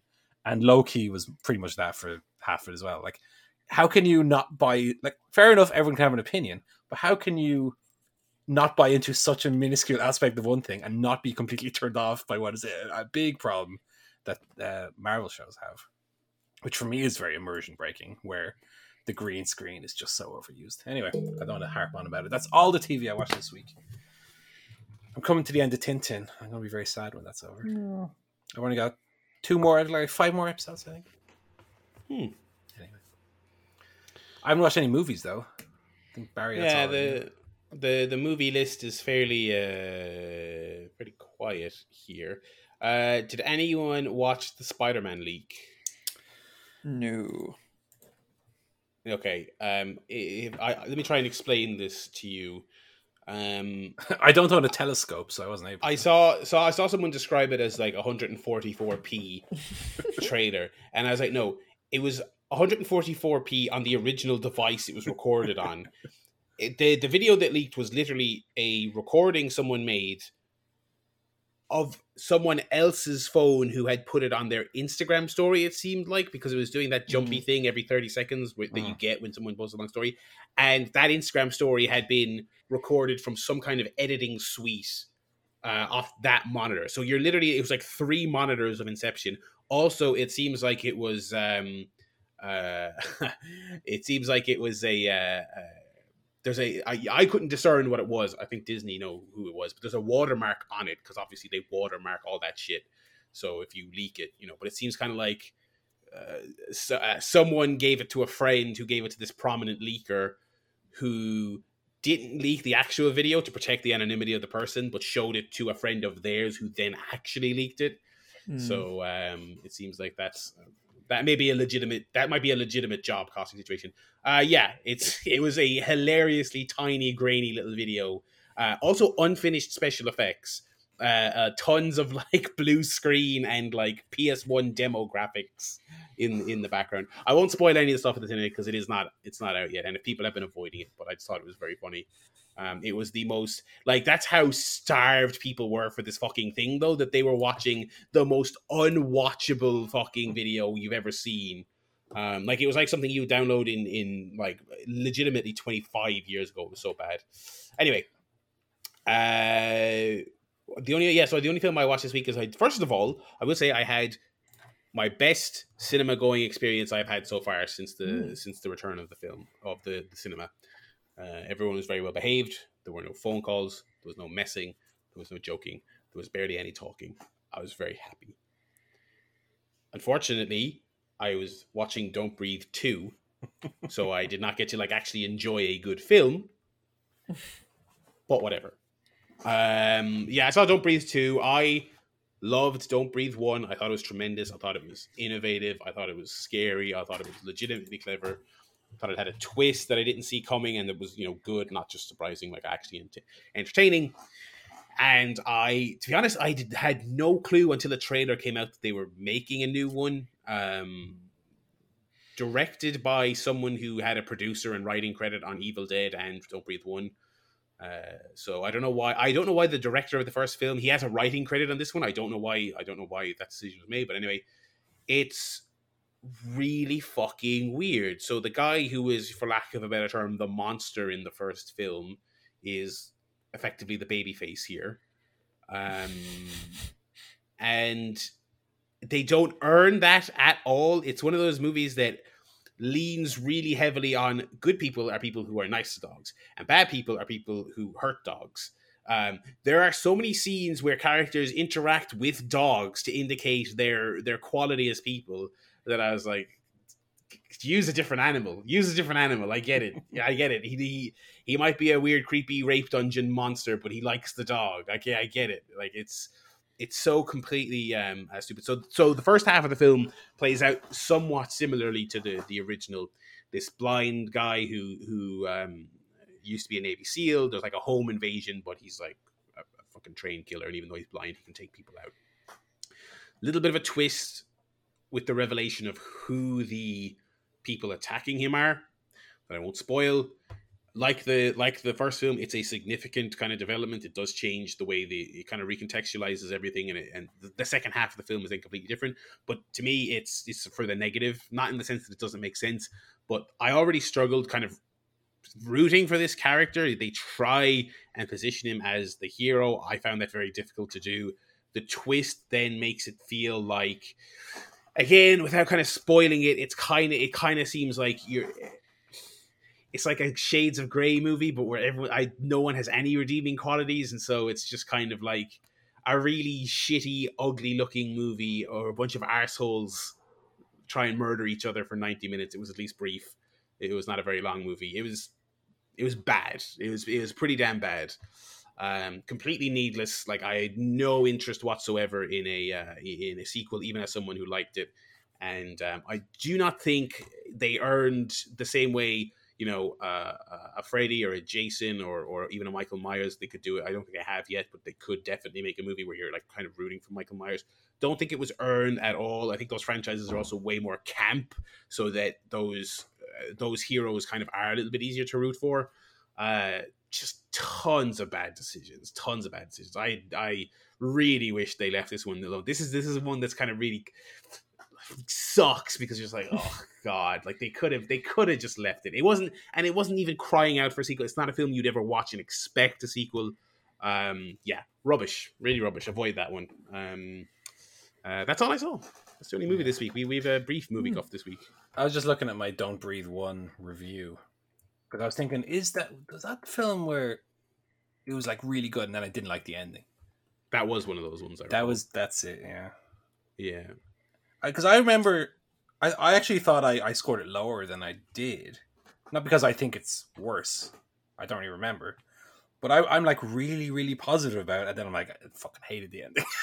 That's the review, basically. I may need to revisit that one. I don't actually remember what happens in the end. But old me, from when it came out and I saw it in the cinema, really fucking loved it and really fucking hated the end of it. So I probably will not be checking out based on that. I probably won't be checking out the sequel. No, I don't think there'd be anything for you. No, there with that one. So will we jump into the game, Guff? Yeah. Okay. God, the backlog is getting kind of big for me. I think I need to jump into some stuff. It's trying to find gaming time outside of the stream stuff is actually quite hard. Yeah. But I did get access to the Riders Republic beta. I'm interested in that game. Which is the Ubisoft Extreme Sports biking, rocket packing, parachuting, whatever the fuck game. Yeah. Paul asked me if I can talk about the Riders Republic beta. Are you allowed to talk about that beta, Barry? I'm not allowed to talk about the Riders Republic beta. I was looking forward to streaming it and having a little chit chat about it. It is heavily NDA'd, so I cannot talk about it. But, go on. No, Ubisoft might be listening. Yves himself might be listening. Barry, I ask you personally not to do that. I'm very disappointed because of this. I will never make new Splinter Cell because of your deception. I will never do this. That's what else have I been playing? Not really anything else other than the stream games, which I think we have covered fairly thoroughly. Yeah. I think you had a pretty good Sunshine stream this week. There was no... Thank you very much. Yeah. No fucking up for, minutes and minutes. No, it's pretty smooth. It was pretty smooth. Especially that last world is quite a tricky one. The sort of polluted bay. I found that one. Well, I mean, difficult. after Pianta Village, it's a bit of a come down. Especially the one where you're going through the wall and the bits kind of slide in and out. Like that one frustrated me when I did it. Right. Just trying to figure out what to do. But yeah, I think you're getting better at the Sunshine. I'm trying to remember what I did on this past week's one. Noki Bay. Basically Noki Bay, wasn't it? Yeah, and I did the pachinko machine. Oh yeah, that is fucking hell. Like, why? What? But why is it luck? Why is it all luck? Why are there so many things? Like, because I realized, if you go back and watch that stream, which you can do at twitch.tv/Barrylet and also on YouTube. I kind of realized after a while is that they specifically, like, that level does not have the same physics as the rest of the game. I'm certain of that, because that hill in any other level you would be able to walk up. It's very much like, they don't say this, but it's like they've definitely put like Pluto gravity on this fucking level or something, because to try and use the jet, if you like think like a normal fucking video game, oh, I'll steer myself, I'll jump this way, I'll use the jet. Like, no, that will fuck you up more. And so it's like they literally just want you to jump and bounce yourself up like a pachinko ball and just put the controller down. And if you die, it doesn't matter. That's you play silly games, you get silly prizes, lad. That's very much the Mario Sunshine thing. Although I will say, with all that said, I got that level done shockingly fast. I think all three of us were kind of like, It's weird, it's broken, but it's ultimately not super hard. Yeah. Like I think that was number 3 on my list of 5 was the pachinko machine. Hmm. It's not the hardest in the world. But yeah, I think the reason why, whatever about the thing on the back, I think they just want to slip down because they don't want you to cheat to get the coins. They want you to do it the pachinko way. But then when you get shot up, I think the game is created in such a way that it's pushing you towards the center because they want that arc when you jump up. But the game doesn't recognize that even when you reach the apex of your jump, if you try and use the flood to go one way, it still keeps pushing you as if it's trying to push you out from that initial jump. Which, it's Mario Sunshine. They rushed it out. Sorry. But yeah, I think you are like one shine away, isn't it? You left it on the 7th shine of that world. Yeah, the seventh shine of the evil gunk world, the water, Bay. With the creepy underwater level, and then you're on your way to the finale. Yeah, so that so funnily enough, I there will not be a stream this Thursday. I'm very sorry, everyone. My social life hath dictated that I go out and like talk to actual people and not little weird elephant people go Mario, you need to pull the cork out. I'm on fire. You need to put me out. Oh, there's a ghost, Mario. Come to my hotel for the 10th time. I have another fucking problem. Pick up this mop, Mario. There's shit on the floor. Why don't you fucking do something about it? So yeah, no Mario this week. So just the old Bloodborne. But I will be. So a week from Thursday should then be the stream, the finale. We should be wrapping up. September 2nd. Yeah, will be. Well, hypothetically, I mean, I'll get to the last level. Who knows what happens? I mean, I could spend another 2 months banging my head against the last level. I don't think the last level is super difficult, to be honest. Yeah, I typically don't think they are in Mario games. That's kind of the funny thing is once you get there, they're like, all right, here you What go. I'll say though is, obviously I'm not in the mood of spoiling things, but I'll say is if there's anything else you want to do, I would do it before the 7th shine in Noki Bay. Because once you get that, something happens to the game world that's going to preclude you from doing anything else. So, okay.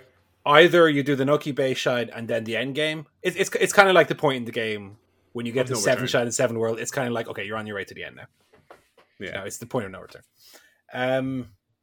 I myself been streaming a lot. I streamed 2.5 hours today of Ocarina of Time, so I'm on however many fucking hours on the clock today. But I finished work at 3:30 today, and I was minding the little dog, so I was basically stuck in this room anyway. So I was like, let's fucking play some Ocarina of Time. Yeah, good. I got good stats. Given that usually when you stream at that time, there's like fucking nobody about. People on this side of the planet are at work. People on the other side of the planet are waking up having their fucking Lucky Charms. But no, the numbers are pretty good. I was happy with it. But yeah, I got stuck on a level that I thought was going to be much easier than it was. Wasted about half an hour on that. But when I start to stream, I have a very specific goal. So I'm saying we're doing Shadow Temple today. And the stream will last however long it takes me to do that. So sometimes it'll be an hour 20. Sometimes like today, 2.5 hours. But we're only 2 streams from the end of Ocarina of Time. We have Spirit Temple and Ganon's Tower, and that's it. Then we're finito the game. And then we move on to WWF No Mercy. Or, I don't know, whatever else I decide to. Whether it'll just be No Mercy. Maybe now that I have the capture card, I can mix it up with something else. Something a bit more modern. Yeah, but it is nice having that. Because I remember before I started on Twitch specifically, it was kind of just PS4, whatever's on the PS4. So yeah, whatever's on that, and the capture card, having that bit of liberty to just do whatever is it's great. Very good little investment. So I don't know. I'll play WWF No Mercy, and then I don't know what else. I'm too deep into Halo to suddenly start doing Halo, and even though Halo is kind of my maybe Halo just continues to be my game that I play when I'm just playing my game and not worrying about setting up stuff. But I don't know. I have loads of other games. Maybe Paper Mario on the Switch, something like that. Something that's a bit more of a pain in the hole to play. So it'll give me an excuse to do it, you know. And yeah, I'm still playing Halo, like I said. I think I don't remember if I said it already on this podcast, but I did the library level in Halo, which is like one of the least fun. Whatever about Sunshine, Barry, one of the least fun levels in any video game. Okay. 4 floors of just constant The Flood. Oh, okay. Which was such a pain in the hole.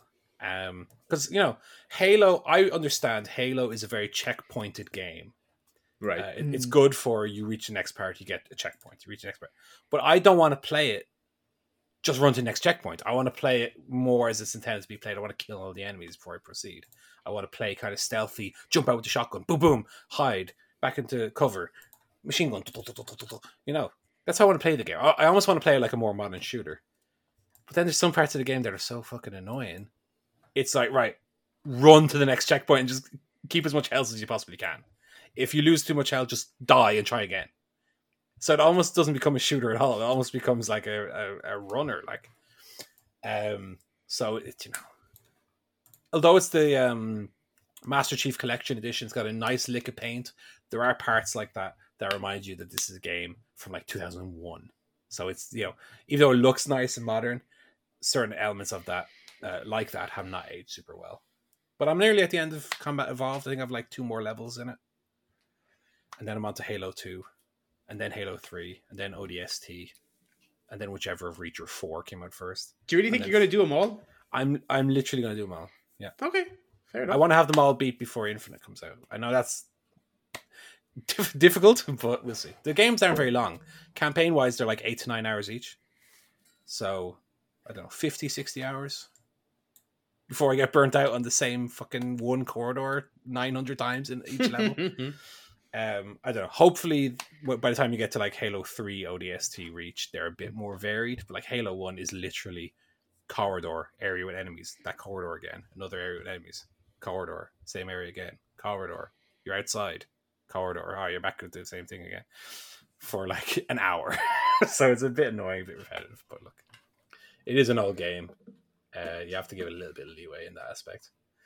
But anyway, that's all the games I've been playing. Also, I found my old Game Boy Advance and my old Nintendo DS, which still works. They're in the attic. I found them. I didn't know they were up there. That was cool. I found a load of old DS games as well. So I maybe can play some of them. Not stream them, but like play some old DS games I haven't thought about in a while. Anyway, that's all my games. Alrighty. Games. Yeah, I don't think we have any other games here. Let me see.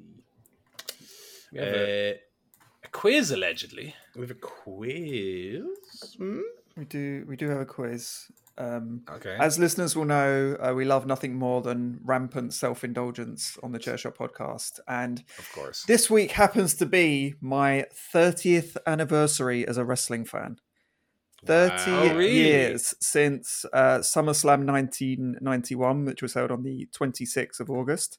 That was the first wrestling show I ever watched. And, well, what a week to have the 30th anniversary. Still enjoying it just like a 9-year-old. But anyway, I have got a quiz which goes through my 30 years as a wrestling fan. Ooh. So I've got 4 categories with 4 questions each. So eight questions for each of you. Multiple choice, so you will have a chance of answering them. It's not complete stab in the dark. And it's all stuff that I've probably talked about, in the past. So we've got 4 categories. 2 points for a correct answer. If you get it wrong, your opponent can steal for 1 point. Okay, so bear that in mind. So we have 4 categories. We have favourite matches, live events, IWC, or tape trading. So I'm gonna toss a coin to see who goes first. So I've got heads for Paul, tails for Barry. So let me just toss this, and it's heads. So Paul, you get to choose first.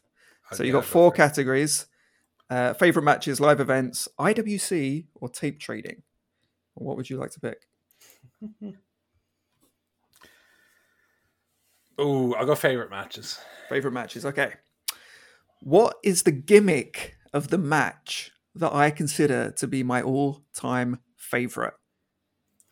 Cage match, submission match, war games match, or street fight?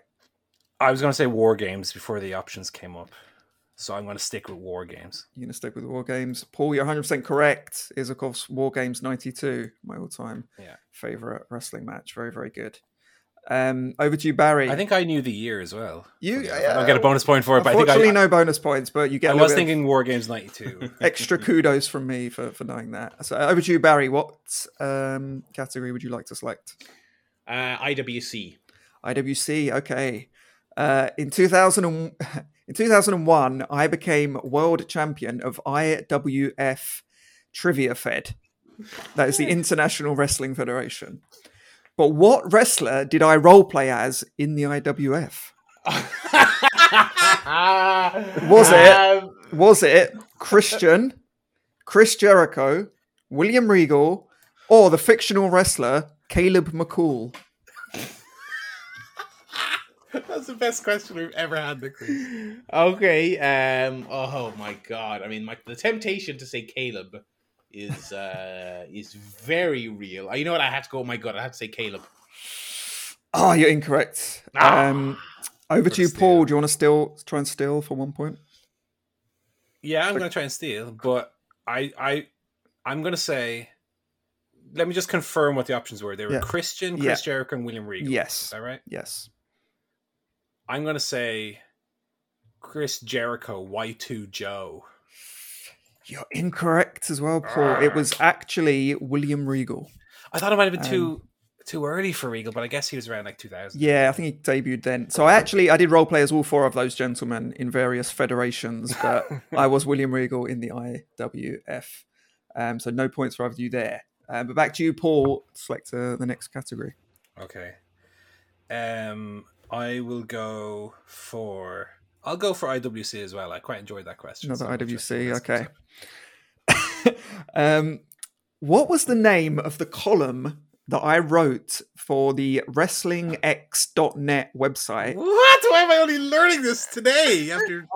I love this. This is great. In 2002, where I took a sideways look at the weekly wrestling news. Well, before you give me the options, does this still exist somewhere we can see it? I don't think it is online. Possibly on the way back archive website. But how have we got 532 episodes? Well, I've got to save something back. You know what I mean? This is Jesus. All at once. So the multiple choice, was it A?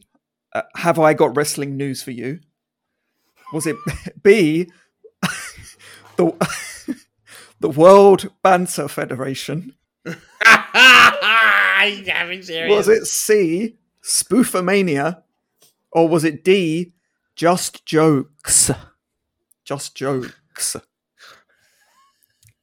I'm split between two of them. Okay. And I was pretty sure on what it was going to be until Just Jokes came out, because I know that you were a big Just Joe guy. Yeah. 2002. Yeah, I'll go Just Jokes. That's incorrect. Barry, I didn't want to say what I thought the other one was, because he might. I was going to say Just Jokes because I knew. Yeah, Just Joe was what I do. Yes, go on. So you've got Have I Got Wrestling News for You, the World Banter Federation, or Spoofomania? For 1 point, you can steal. It can't be the Banter Federation. It can't be. No way. Have I Got Wrestling News for? I mean, see, it's tough because it's like. What I know Joe's humor to be 20 years is a long time, so I don't know. I'll go, Have I Got Wrestling News for You? Oh, incorrect. It was... I was going to say Spoofomania. It was actually Spoofomania. Shit. Which is the worst name on that list. I came up with the other three yesterday, and they're all better than that. So yeah, unfortunately no points on that one. But back to Barry. No, wait, was it Barry or Paul? Barry. No, it was Barry. Paul went there, yeah. Yeah, so next category. Favorite matches, live events, IWC, or tape trading? Tape trading. Tape trading, okay. What is the only wrestling Blu-ray that I own? Is it Money in the Bank 2011, Extreme Rules 2012, WrestleMania 31, or CM Punk Best in the World documentary? Those are all really good options, and I feel like it's a tough one. This one, to be honest. Yeah, I feel like those probably would have been the four guesses I might have made. So obviously Joe went to 31. Yeah. I know that, and it was a damn fine pay-per-view with a damn main event, a burger-winning main event. A burger-winning main event. It was that seems like a lifetime ago. Everyone and their dog had that CM Punk documentary, and then Money in the Bank and Extreme Rules, two of the best pay-per-views of this modern era. Mm-hmm. Fuck, it's like a crap. It could be literally any of them. I will say Money in the Bank. No, that's incorrect.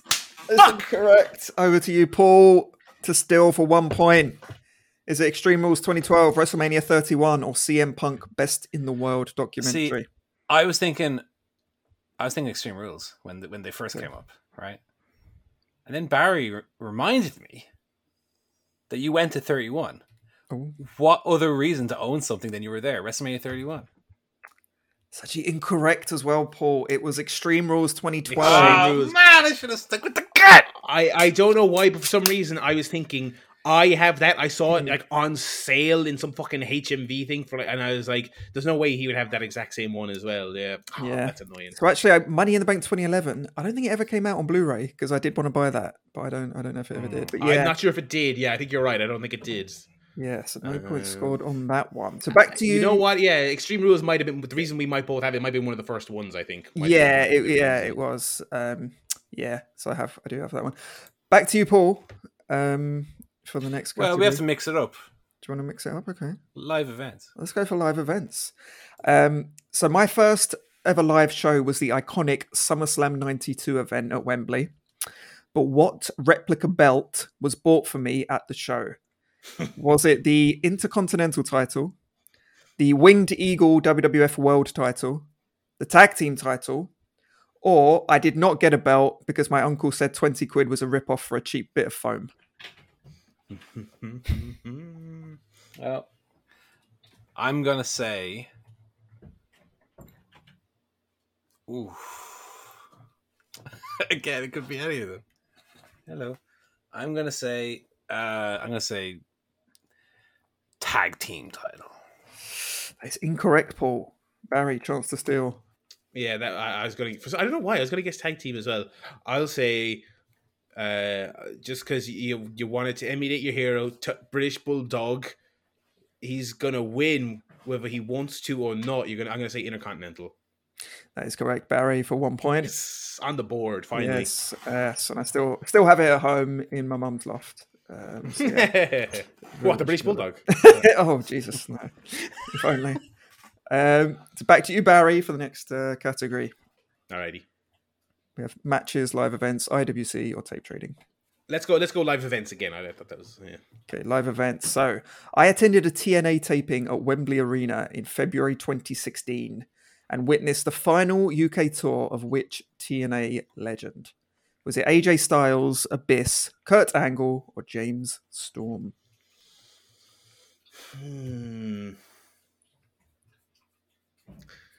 Joe's very good at setting the questions. It could be literally any of these. Because I was like, my gut was to say Kurt Angle, but then I'm like, I'm trying to in my head, I'm trying to think of AJ. No, I think AJ was gone already by that time. I'm going to say Kurt Angle. That is correct, Barry, for 2 points. Yes, one of my favorite wrestlers, of course, and finally got to see him live. Back to you, Paul. Next category. We'll go back to favorite matches. Favorite matches, okay. This is one you both probably should know. Which two men contested the match that I crowned Best of the Decade in the 2010s Chairshot Awards?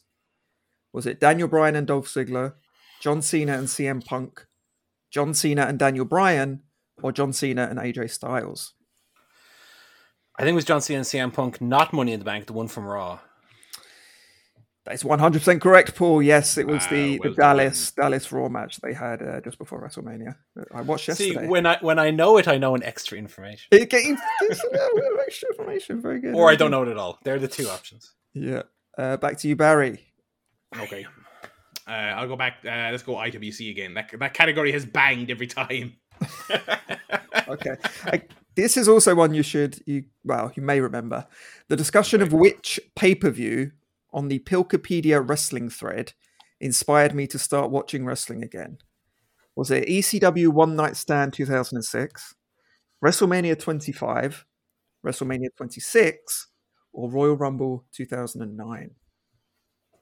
I'll take a punt on this because I think this was mine.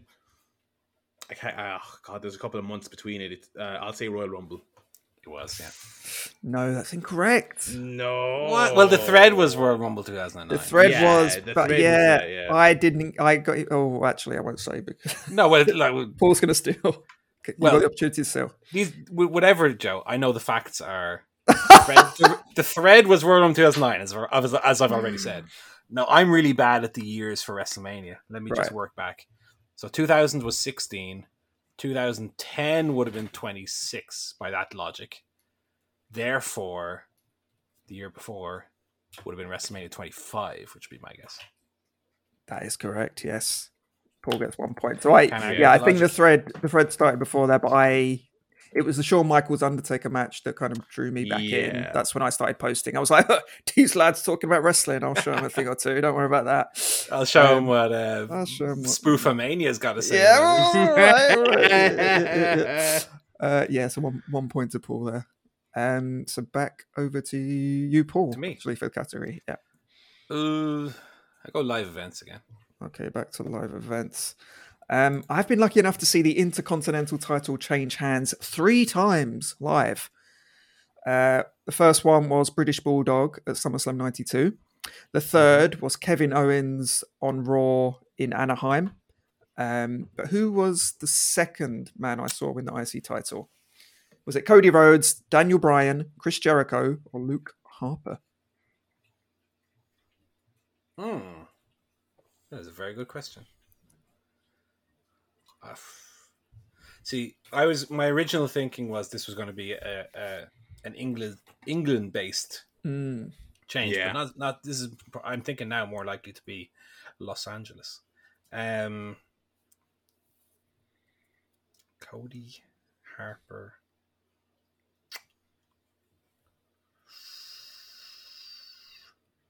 I'll go Harper. I don't know why that's calling out to me. That's incorrect. Over to you, Barry, for 1 point. Complete stab in the dark here. I'll go Cody.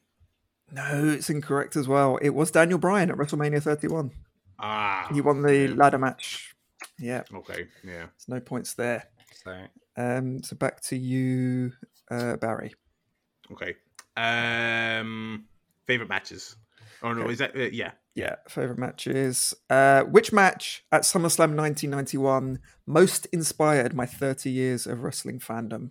Was it the Mountie versus the Big Boss Man, Bret Hart versus Mr. Perfect, the Legion of Doom versus the Nasty Boys, or Virgil versus the $1 Million Man?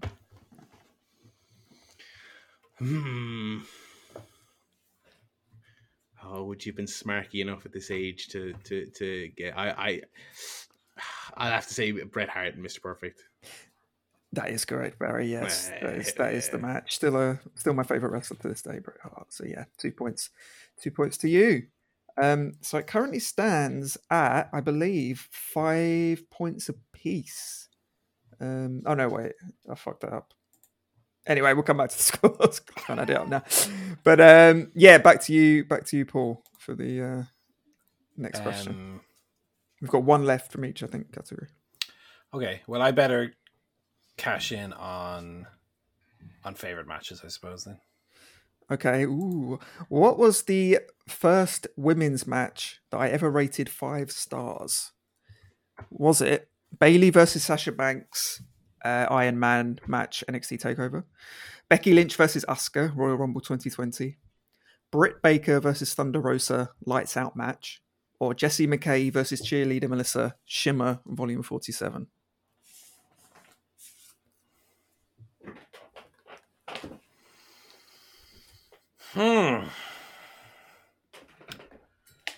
I'll go for the Iron Woman match.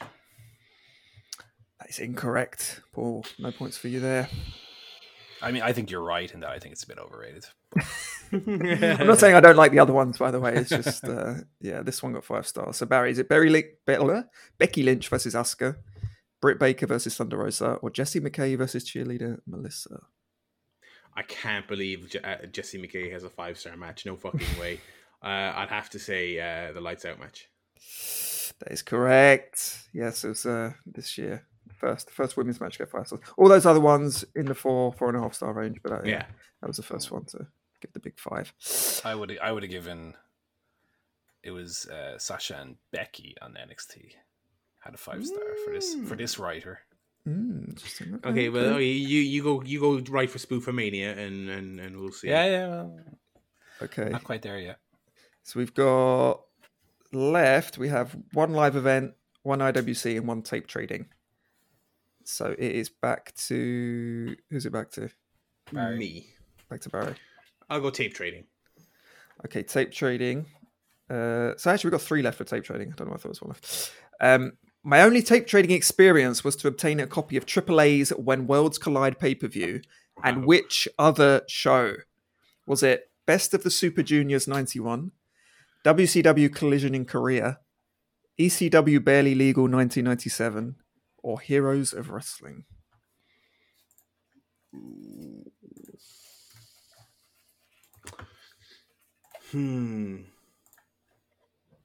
I'll say I think it's the most obvious one. I'll have to go Barely Legal. That's incorrect. Shit. Over to you, Paul. Give me them again. Best of the Super Juniors 1991, WCW Collision in Korea, and Heroes of Wrestling. I'll go Heroes of Wrestling. That's also incorrect. It was actually Best of the Super Juniors 1991. Of course, it was the You're smartest. only a baby then. I was late. No, I didn't get it at the time. Yeah, it was. This okay. was probably near in the Attitude Era. But yeah, the 2 smarkiest kind of shows, the New Japan and AAA. Okay. So back to you, Me, Paul, for the next one. So we've got IWC and We've got 1 IWC, 2 tape trading, and 1 live event. we go tape trading. So Okay. Which WWE pay-per-view did I record off Sky Box Office and then sell VHS copies of on eBay for £5 a pop? that is illegal. Was it Armageddon 2000, Royal Rumble 2000, Royal Rumble 2002, or SummerSlam 2001? Well, it's got to be one of the latter two because the first 2 were on Channel 4, not on Sky Box Office. Oh, look at this sleuth. So it's give me the last 2 again specifically. Royal Rumble 2002 2 or SummerSlam 2001. Those are the other last 2. Okay, I think Sky Box Office was only reintroduced properly after the Channel 4 deal ended, so I'm going to go for Royal Rumble 2002. That is correct, Paul. Yeah, I believe that was the first one on Sky Box Office. Yeah. That was good sleuthing by Paul. Yeah, it was. Which is why we sold it, because people didn't want to pay 15 quid for it. So, yes, very good. So back to you, Barry. So we have 1 tape trading, 1 IWC, and 1 live event left. I'll go for the last live event. Okay. I attended New Japan Pro Wrestling Royal Quest in August 2019, but what Japanese legend did I have on the t-shirt that I was wearing to the event? Was it the Great Muta, Jushin Thunder Liger, Mizuhara Misawa, or Kenta Kobashi? I have no fucking idea, but I will guess Muta. Oh, that's incorrect, Barry. Oh, shit. Well, I'm thinking it's Liger because that was kind of your whole reason for going to see Liger before he retired. That's 1 point to you, Paul. Very well remembered. Yeah, I did think he might be there. Yeah. He wasn't. The twat. But yeah, I did wear a Liger t-shirt to that event. So yeah, two left. We've got 1 IWC and 1 tape trading. Well, we got to leave the best for last, don't we? I'll go tape trader. Tape trader. In 2014, I backed a Kickstarter for a DVD documentary of which cult indie wrestler. Was it Colt Cabana, Kenny Omega, Nick Gage, or Freight Train? Freight Train, obviously. Yeah, I thought you would have got that one. That was covered on the podcast at the time. When you started asking that question, I thought I would have guessed it was Nigel. Which one? No, Paul. I have the Nigel DVD. Yeah. It's in my collection right now. Yeah. Okay, so the final one to Barry, which is IWC. So what was my favorite wrestling website during the Attitude Era? Was it thesmarks.com, theshooters.net, RajaWWF.com, or 411wrestling.com?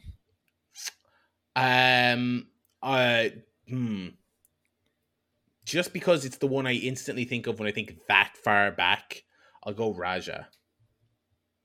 That's incorrect, Barry. Sugar. Paul, can you steal for 1 point? Well, we obviously lost a great wrestler from 4-1 very recently, so I'll say 4-1. I'll say you would have been following it that long ago. No, that's also incorrect. So I did used to visit all of those websites, but my number 1 favorite was thesmarks.com. which, as it is described, was a bunch of smarky wrestling writers. So that concludes the 30th anniversary quiz. So thank you very much for taking part. The final scores were Paul 11, Barry 6. So very good. Well done, Paul. We had a few ones he worked out there. Very well done. Right. We do have some emails. Let's do them quickly. I have 2, and one of them is about short time, so it's very appropriate. First email is from Michelle. Favorite under 3-minute song. She says, "Hi Paul, Joe and I talk about songs. It would have been useful if that came up in the quiz, but Joe and I talk about songs that are under 3 minutes and try and list some of our favorites. What are some of your, Barry, and Joe's favorite songs that are under 3 minutes? 2 of mine are April Come She Will by Simon and Garfunkel and Top of the World by the Carpenters." Well, when I think of songs of that length, immediately I think Song 2 by Blur. Oh, yeah. I think T for the Tillerman, Cat Stevens. What else? Feel free to throw in some here while I'm blanking. So I think Michelle's expecting me to say 9 to 5 by Dolly Parton. Okay. That would be probably second behind Dreaming of You by The Coral, which is only 2 minutes, 21 seconds long, but does everything it needs to do in those 2 minutes and 20 seconds. Yeah. It's a brilliant song. I'm drawing a blank. I'm rubbish with stuff like this. No, I'm drawing a blank. April Come She Will is a great one. It was already said. I'll have to double down on that one. That's a very quick Google. Songs under 3 minutes. Crazy Little Thing Called Love, Queen. Happy Together by the Turtles. What else do we got here? Elvis Presley, Heartbreak Hotel. Spice Girls, Wannabe. Soft Cell, Tainted Love. ABBA, Waterloo. White Stripes Fell in Love with a Girl. That was one of the ones I actually thought of when I got the email originally, and then I forgot about.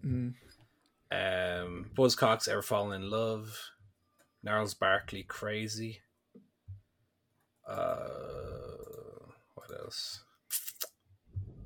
Jimi Hendrix, Purple Haze. Louis Armstrong, What a Wonderful World. Anyway, there's a few good ones in there. Fell in Love with a Girl is probably my favorite one, actually. I really like that era of White Stripes. Other emails from Scott El Hijo del McAvoy. Subject, tan tan. So you know I'm going to read this one out.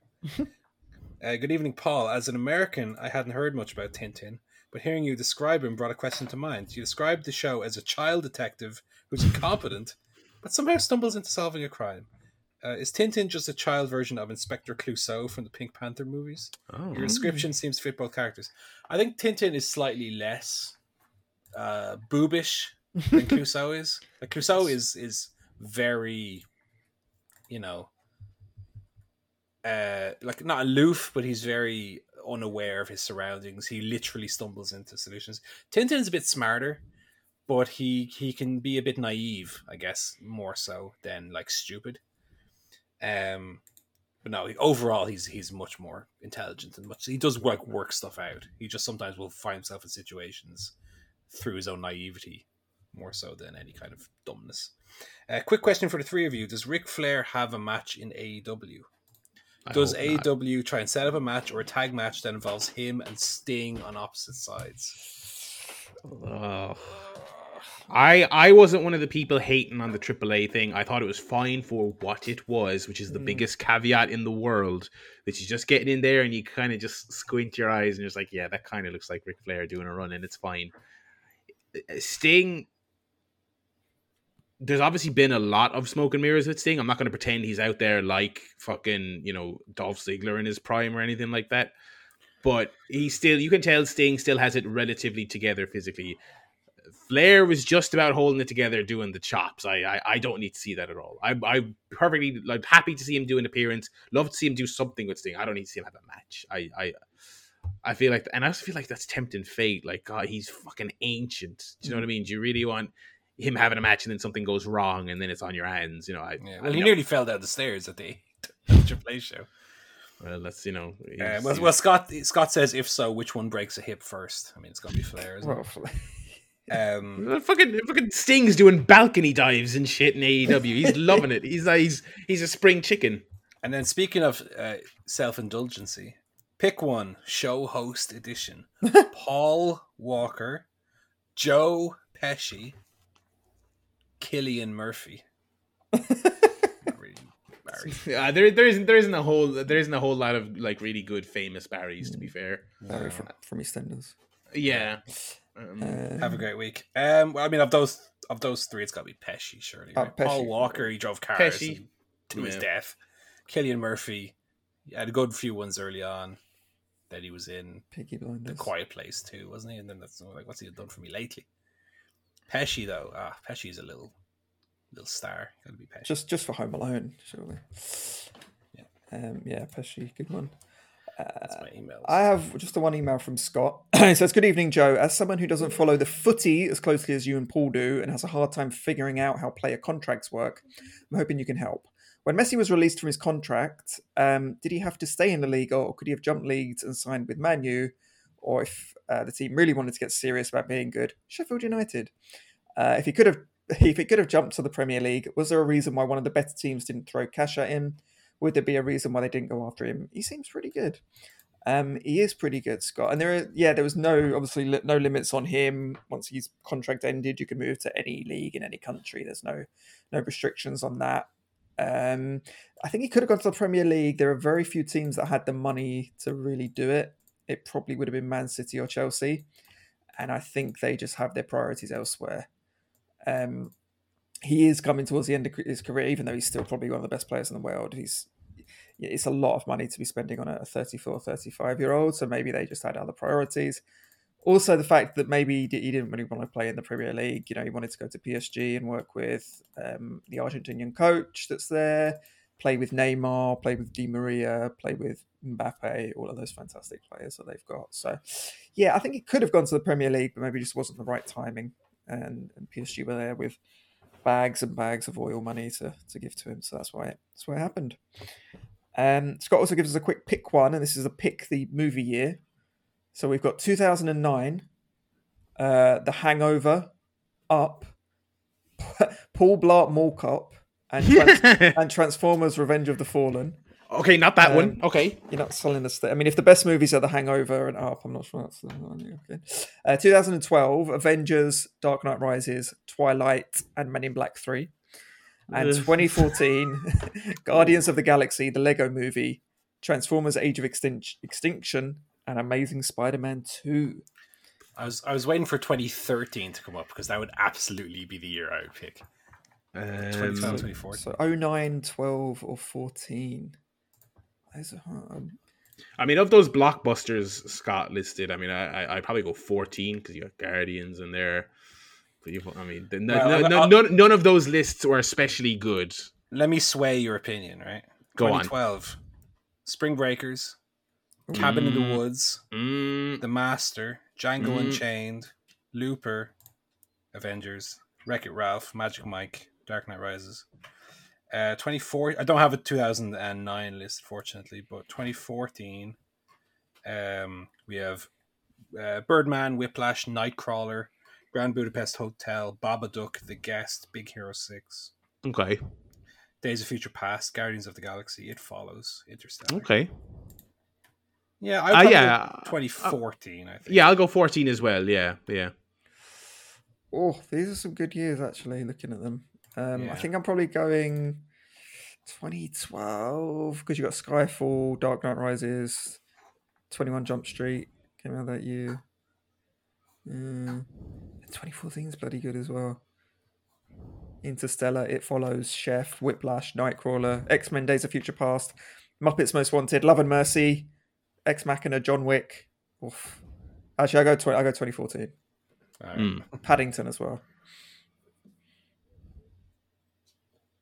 Yeah, that's my emails. That's the emails. Okay, I had none. Thank you, Scott, as always, for those. Alrighty. That is a bumper edition of the Chairshot podcast, celebrating 30 years of Joe Towner fandom. So yeah, we broke loads of news on this one as well. So we'll be back.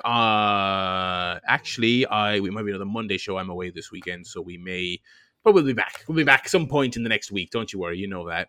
At Chair Shot Pod for updates and all of that. So yeah, we'll be back this coming week talking Punk's debut on Dynamite. We will have more SummerSlam Fallout, I'm sure. Maybe it'll be an Adam Cole update. Who knows? And plenty more stuff. The wrestling ain't slowing down. I can assure you of that. So, with all that said, thank you very much for listening, everyone. We will talk to you in a bit. It's goodbye from me, Barry. It's goodbye from Joe. Goodbye. It's goodbye from Paul. Goodbye.